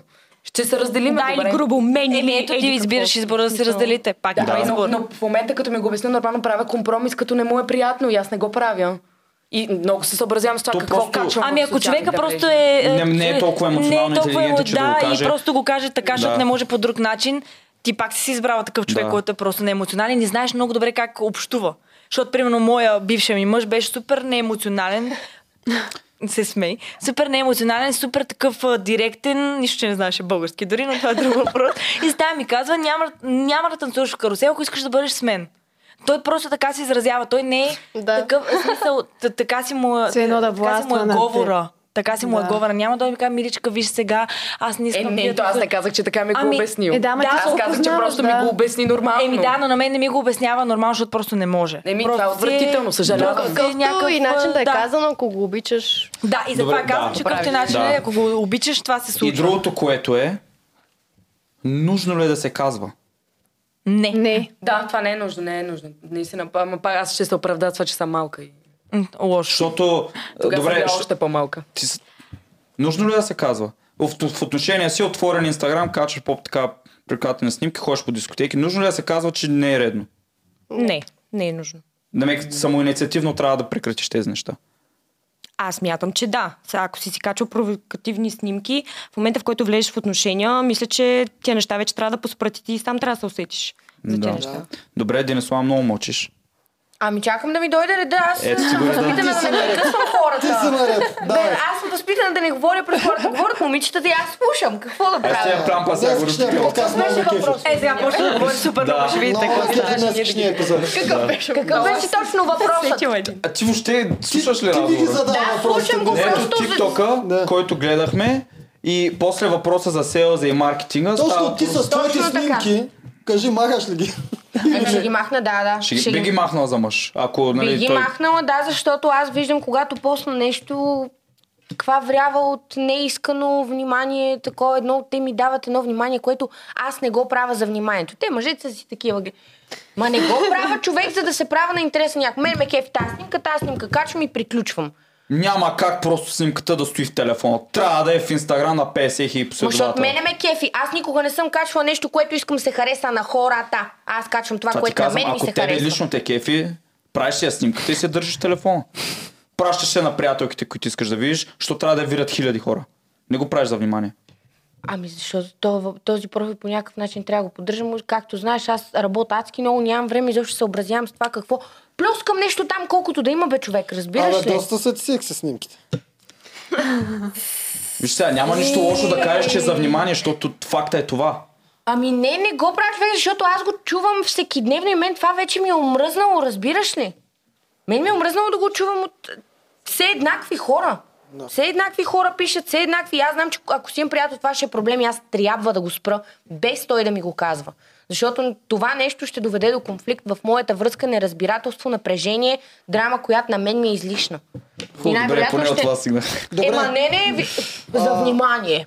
Ами по принцип, най-вероятно наистина, ако пуснеш една такава твоя снимка изведнъж... Ти знаеш колко снимки не съм пускала. Да, ако пуснеш една твоя снимка изведнъж, наистина абсолютно никой не пише, нито един лайк, нито така ще си кажеш нещо е развалило, нали? Даже може да я махнеш. Даже може да я махнеш така. Ще кажеш, какво става тук? Или ще скриш лайковете и така нататък. Стига да не, още гадни. Не, просто този подкаст е така създаден, че да опровергаваме някои от лъжите, които си казваме на себе, защото аз като мъж не казвам, аз славам рейбанките и славам часовника и яките найкове за мен си, братле, яките дънки, защото да ми е комфортно. Не, аз се обличам, защото да съм привлекателен. Докато вие си казвате, слагам си грима и си качвам снимките за мене си. Както и да е. Добре, ние нямаме вече време. Девора, ти си триш Инстаграма, нали? Ами аз по принцип мога да предоставя снимки, където не съм побански или гола и пак ще се хареса, смисъл. Нали, аз мога да покажа други неща. Да. Идеята но е, че... ако ми се каже, нямам никакъв проблем и private day. Трябва да се се каже. Не, смисъл казвам, ако ми се каже, но аз така или иначе не го правя. Не, имаш отворени. И да го правя, аз имам усещането, умна съм, ще се сетя. Добре. Няма да... То е едно такова чувство, което и ние го притежаваме. Влезем ли във връзка, изведнъж спираме да пишем. Даже не казваме, даже не чакаме жената да ни каже ти от тук нататък спри. Почвам да се чувствам удобно, ако пишем другите Да, се чувствам вече взета. Все едно, както вие казахте, като маркетинг, примерно бизнес, ако билборда е продадено. Ако вие сте обаче и аз съм проекта или каквото идея, смисъл, примерно в OLX, като пуснеш нещо, е това червило и го продаваш, взимат го и то вече го няма. Смисъл, аз така го приема. Червената табела в Инстаграма. Така го спирам. Ако говорим от чиста гледна точка. Но също така бих искала и той да си качва провокативни неща. Естествено, нали това говорим? Да, окей, чакай. Те мъжете. Колкото и привлекателни снимки да качи, пак колко според тебе ще му пишат? Абе ти знаеш какви нагли жени има, бе? Човек на мен ми вярвай ми, не са тия, които ще са възползвани. на мен пишат страшно много за всяко тъпо стори, дето пускам. Да, ама не са тези жени, които брат, това не са жените, които въобще... Ама не, имам предвид, че наистина си смисъл Инстаграма е кошмар за всички. То си е дейтинг ап като цяло, просто за жените е направо... нещо. Аз бих казал, че е много смешно и забавно. Кое е Инстаграм, ще Да. Зависи от коя страна го вчера един час с някакви прасета и такива неща. Тя затова го каза, че е забавно. Не казвам. Колко пъти седмицата гледате мъже в Инстаграм? За самите индивиди, които съществуват и преобладават там. Често да ти кажа, може да не ми вярвате, но аз почти нямам време за Инстаграм, защото работя по 12 часа. В смисъл, наистина нямам време, дори нямам телевизия. Да, имам, между другото, аз подкрепям това, защото аз като работя много, аз нямам време да влизам, да виждам какво се случва. Влизам, качвам и излизам когато имаш нужда да качиш нещо, за да го поддържаш този профил, да качиш някакъв контент, влизаш, качваш и излизаш. И ти не гледаш, нямаш време. Абсолютно. И ти не си обърнал внимание на толкова много неща. Даже много пъти хора са ми казали, не Сюзан, ти толкова добре може да си направиш Инстаграма, профила, нали, работен и така нататък. Аз нямам никакво време. Защото аз физически работя работата си по-добре, отколкото за момент онлайн и Инстаграм. И наистина нямам супер много паднал рич и така нататък. Аз такива неща не ме интересуват, защото примерно като ходиме да ме взимат за рекламно лице и така нататък, аз не съм от хората, които така, 1000 лева повече няма да пусна. Не ще пусна, защото аз имам друга работа, когато имам пари. Това го правят хора, които нямат нищо. Да, абсолютно. Нямат с друго какво да се занимават. И търсят внимание от... Аз съм казала, че всеки един инфлуенсър може да бъде инфлуенсър само ако има професия.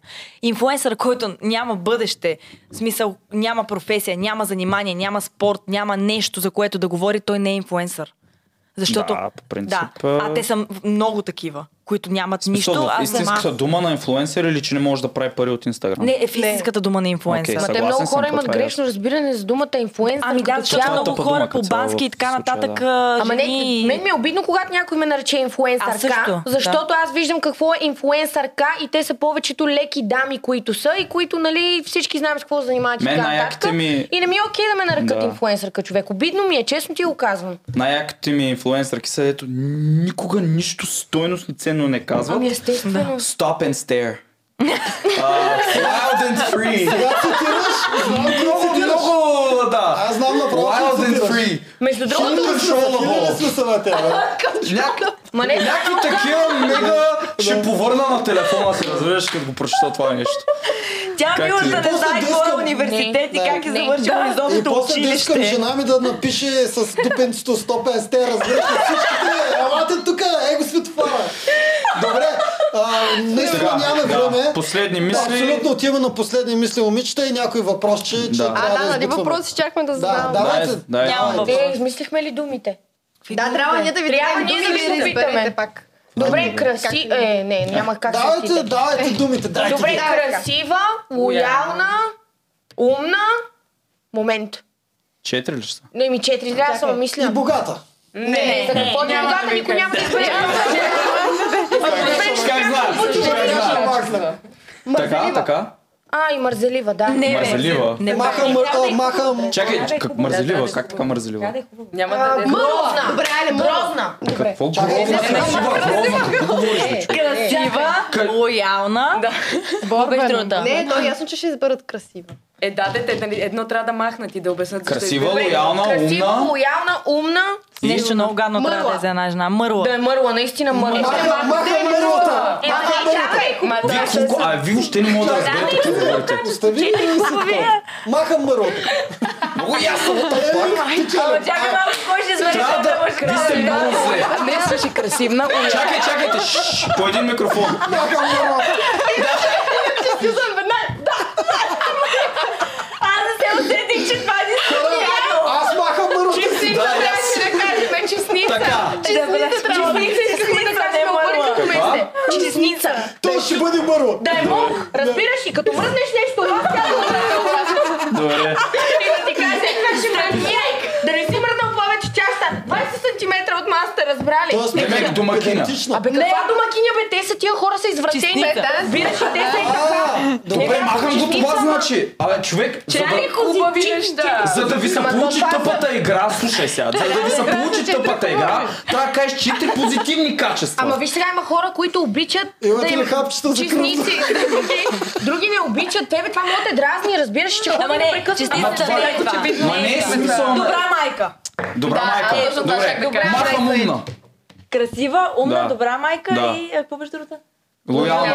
Най-важното е Да, че е лоялна. много тъпа. Махам до умна. И аз махам умна. Разбира Значи се. ти си с тъпа жена? Много тъпа. Ама да, се обработват както има кеф. И жена, която не може да гледа семейство и да чисти Освен това, вкъщи. нали знаете, че вие ако искате по-умен мъж от вас, то трябва ние да Така, искаме айде аз да ви по-глупава жена от попитам нас. въпроса. Не бе, чакай, това удовлетвори ли? Добре, тъпа жена, как ще ти Възпита дете? Каза добра майка. Значи ще е добра майка.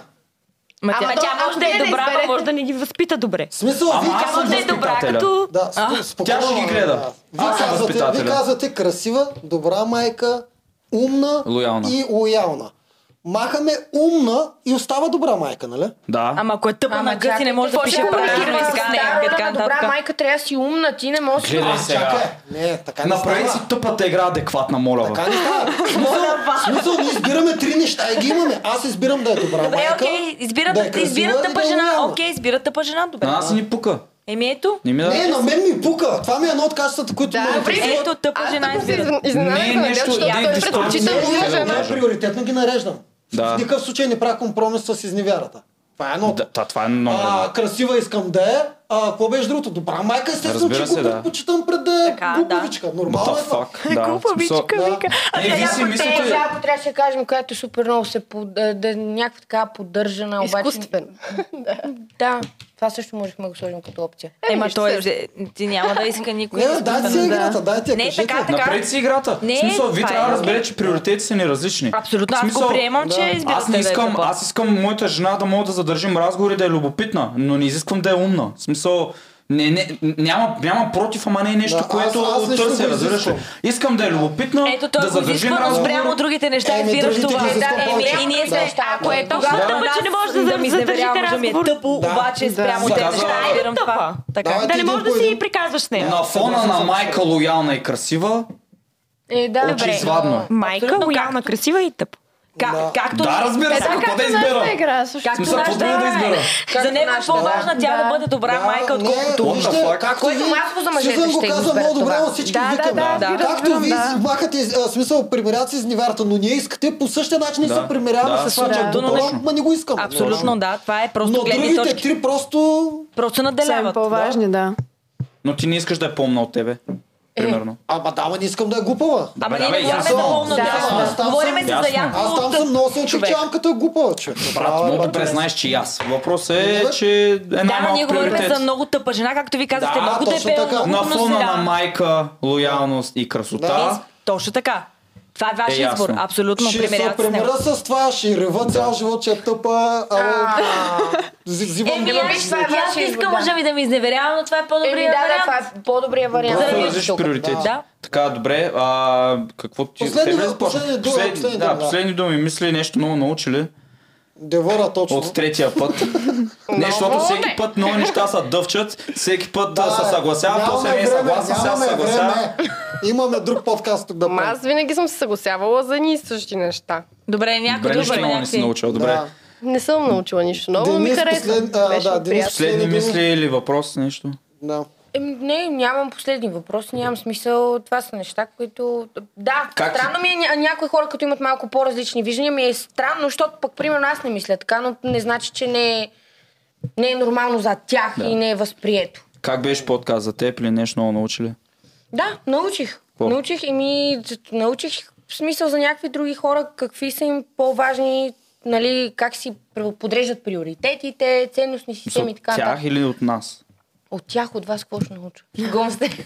Именно? Шегувам се. Не, аз защото споделям за някои неща, видях, че споделям много като вашето мнение еднакво. Нямаше кой знае какво толкова да науча, но нали гледаш от други жени, други различни гледни точки. Други интереси, приоритети, цели и така нататък. Кой как би постъпил в живота.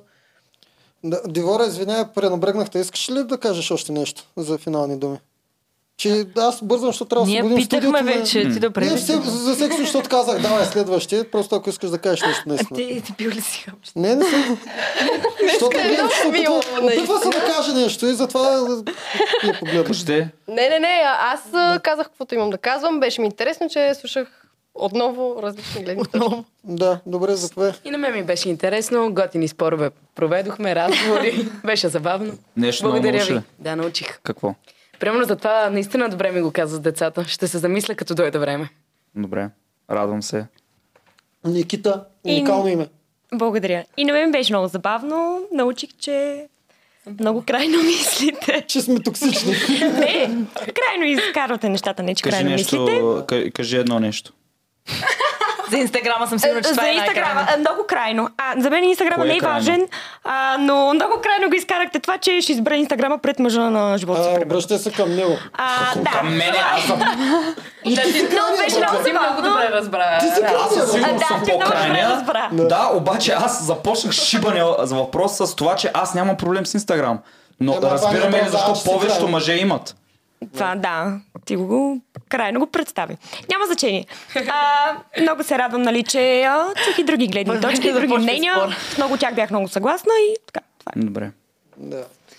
Аз много се радвам, ще се радвам вашия подкаст да има влияние върху мъжете и жените, защото аз много споделям вашето мнение. И това, което научих, че има много разлика между 19 годишните и 23 годишните момичета. Супер интересно, реално. Аз на техните години бях по същия начин, но сега мисленето ми е на 180. А кога се промени с възрастта или с някакъв piece of content нещо или от преди нашия подкаст или от къде нещо, някаква ситуация? От нашия подкаст. Да, казвам кога се е случило. С възрастта и с много примери, защото аз съм израснала сред големи хора и Да, има много пример и мисля, че това е от голямо значение. Ние просто имаме различни гледни точки. В смисъл това, че съм по-малка и не мисля за някои неща така, примерно, тя не е толкова по-малка от тебе реално. Ма просто сме на различно мнение. Не го блемвай на годините ми. Аз мисля, че със сигурност ще си промениш много от Не, аз също съм сигурна, аз съм убедена. Просто не е. Това са годините на най-големите промени. Аз също не съм си дала сметка как 2-3 години не са много сега, като го казваш, но ето тук са много. Много, да. 2-3 години после играят Аз съм огромна на роля. мнение, че възрастта няма чак такова значение, а ситуациите в живота, които те поставят. Защото аз на уроците, 23 които години съм се омъжила и сега се развеждам. Нали, това принципно не е, едно време е било нормално, сега не е. Тоест аз растам малко по-бързо, отколкото примерно на 23 години вие да не сте стигнали до този етап. И аз мога да говоря на 25 вече за това, вие не може да говорите, защото не се е случило. Затова и възрастта има значение понякога, но ситуацията е как си отгледан и семейството заедно ли ти е, не е ли заедно, е много важно от такива ситуации в живота, защото така се създават различните гледни точки. Това е. Ти имаш Различен опит. Нещо да добавиш към това или? Не. Това беше. Това е. Добре. Супер, добре. Последни мисли? Едно, Да. сигурно, като станете на 30, не казвате масово, сега е време да си поживея. Да. Те все пак има някаква закономерност в годините, но и аз съм на мнението на Сюзан, че опита в живота повече Да, те учи, абсолютно. отколкото самите години. Последни мисли за подкаста, как ти беше, като цяло научили нещо? Хареса ми доста, защото научих много неща от вашата гледна точка. Кажи, че сме глупаци, бе. Кажи, че Не, сме няма Тя го каза вече. Аз вече го казах веднъж, Да. няма да го казвам втори Да. път, нали? Има някакви доста важни ключови моменти, които вие съобщавате от ваша страна, които наистина ние няма как да ги знаем и не можем, защото не мислим. Но само едно ще кажа, че човек трябва да намери то не е половината, защото, нали, пак казвам, човека е едно цяло, просто намира някой, който да го подкрепя в това, че просто двамата, когато се съберат, трябва да работят заедно срещу света, да са заедно напред и да мислят по-скоро как компромисите създават пътя, а не различията, защото всеки един човек е различен и пак казвам едно нещо като Инстаграма, трябва да е супер, нали, не към тебе просто, защото това би било, Инстаграма би било на много проблем на много жени. А те трябва да осъзнаят, че всъщност това е най-малкото нещо, което трябва да съществува в живота на един човек. Социалната мрежа, Инстаграма, дискотеката, кафето, защото аз съм човек, който много пъти съм била в дискотеки заради работата си. Повярвайте ми, сега нямам никакво желание, нищо, че съм на 23. И пътя ми, който съм създала до тук, е благодарение на това, че баща ми ме накара да започна да работя на 16, няма значение, че съм момиче. Тоест аз вече на 23 имам почти 10 години работен опит в моята сфера, а моите колегите първо започват. И е много важно наистина да разбереш, че когато си млад имаш енергия, има шанс да се развиваш, защото можеш да опиташ много неща. Играла съм над 12 спорта, учила съм архитектура, в момента съм треньор, също съм и танцор, и психология. Нали? Ти в момента имаш на тази възраст енергия да опиташ от много неща. Затова сега е момента на младите да кажа, че трябва да се развиват себе си и да се развиват в по-хубави неща, не да обръщат толкова неща, нали, толкова време на дискотеки и така нататък и да кажат, сега ми е времето да живея. Амин. Аре, чао. Ай, чао. Добре, да ще казвам. Да.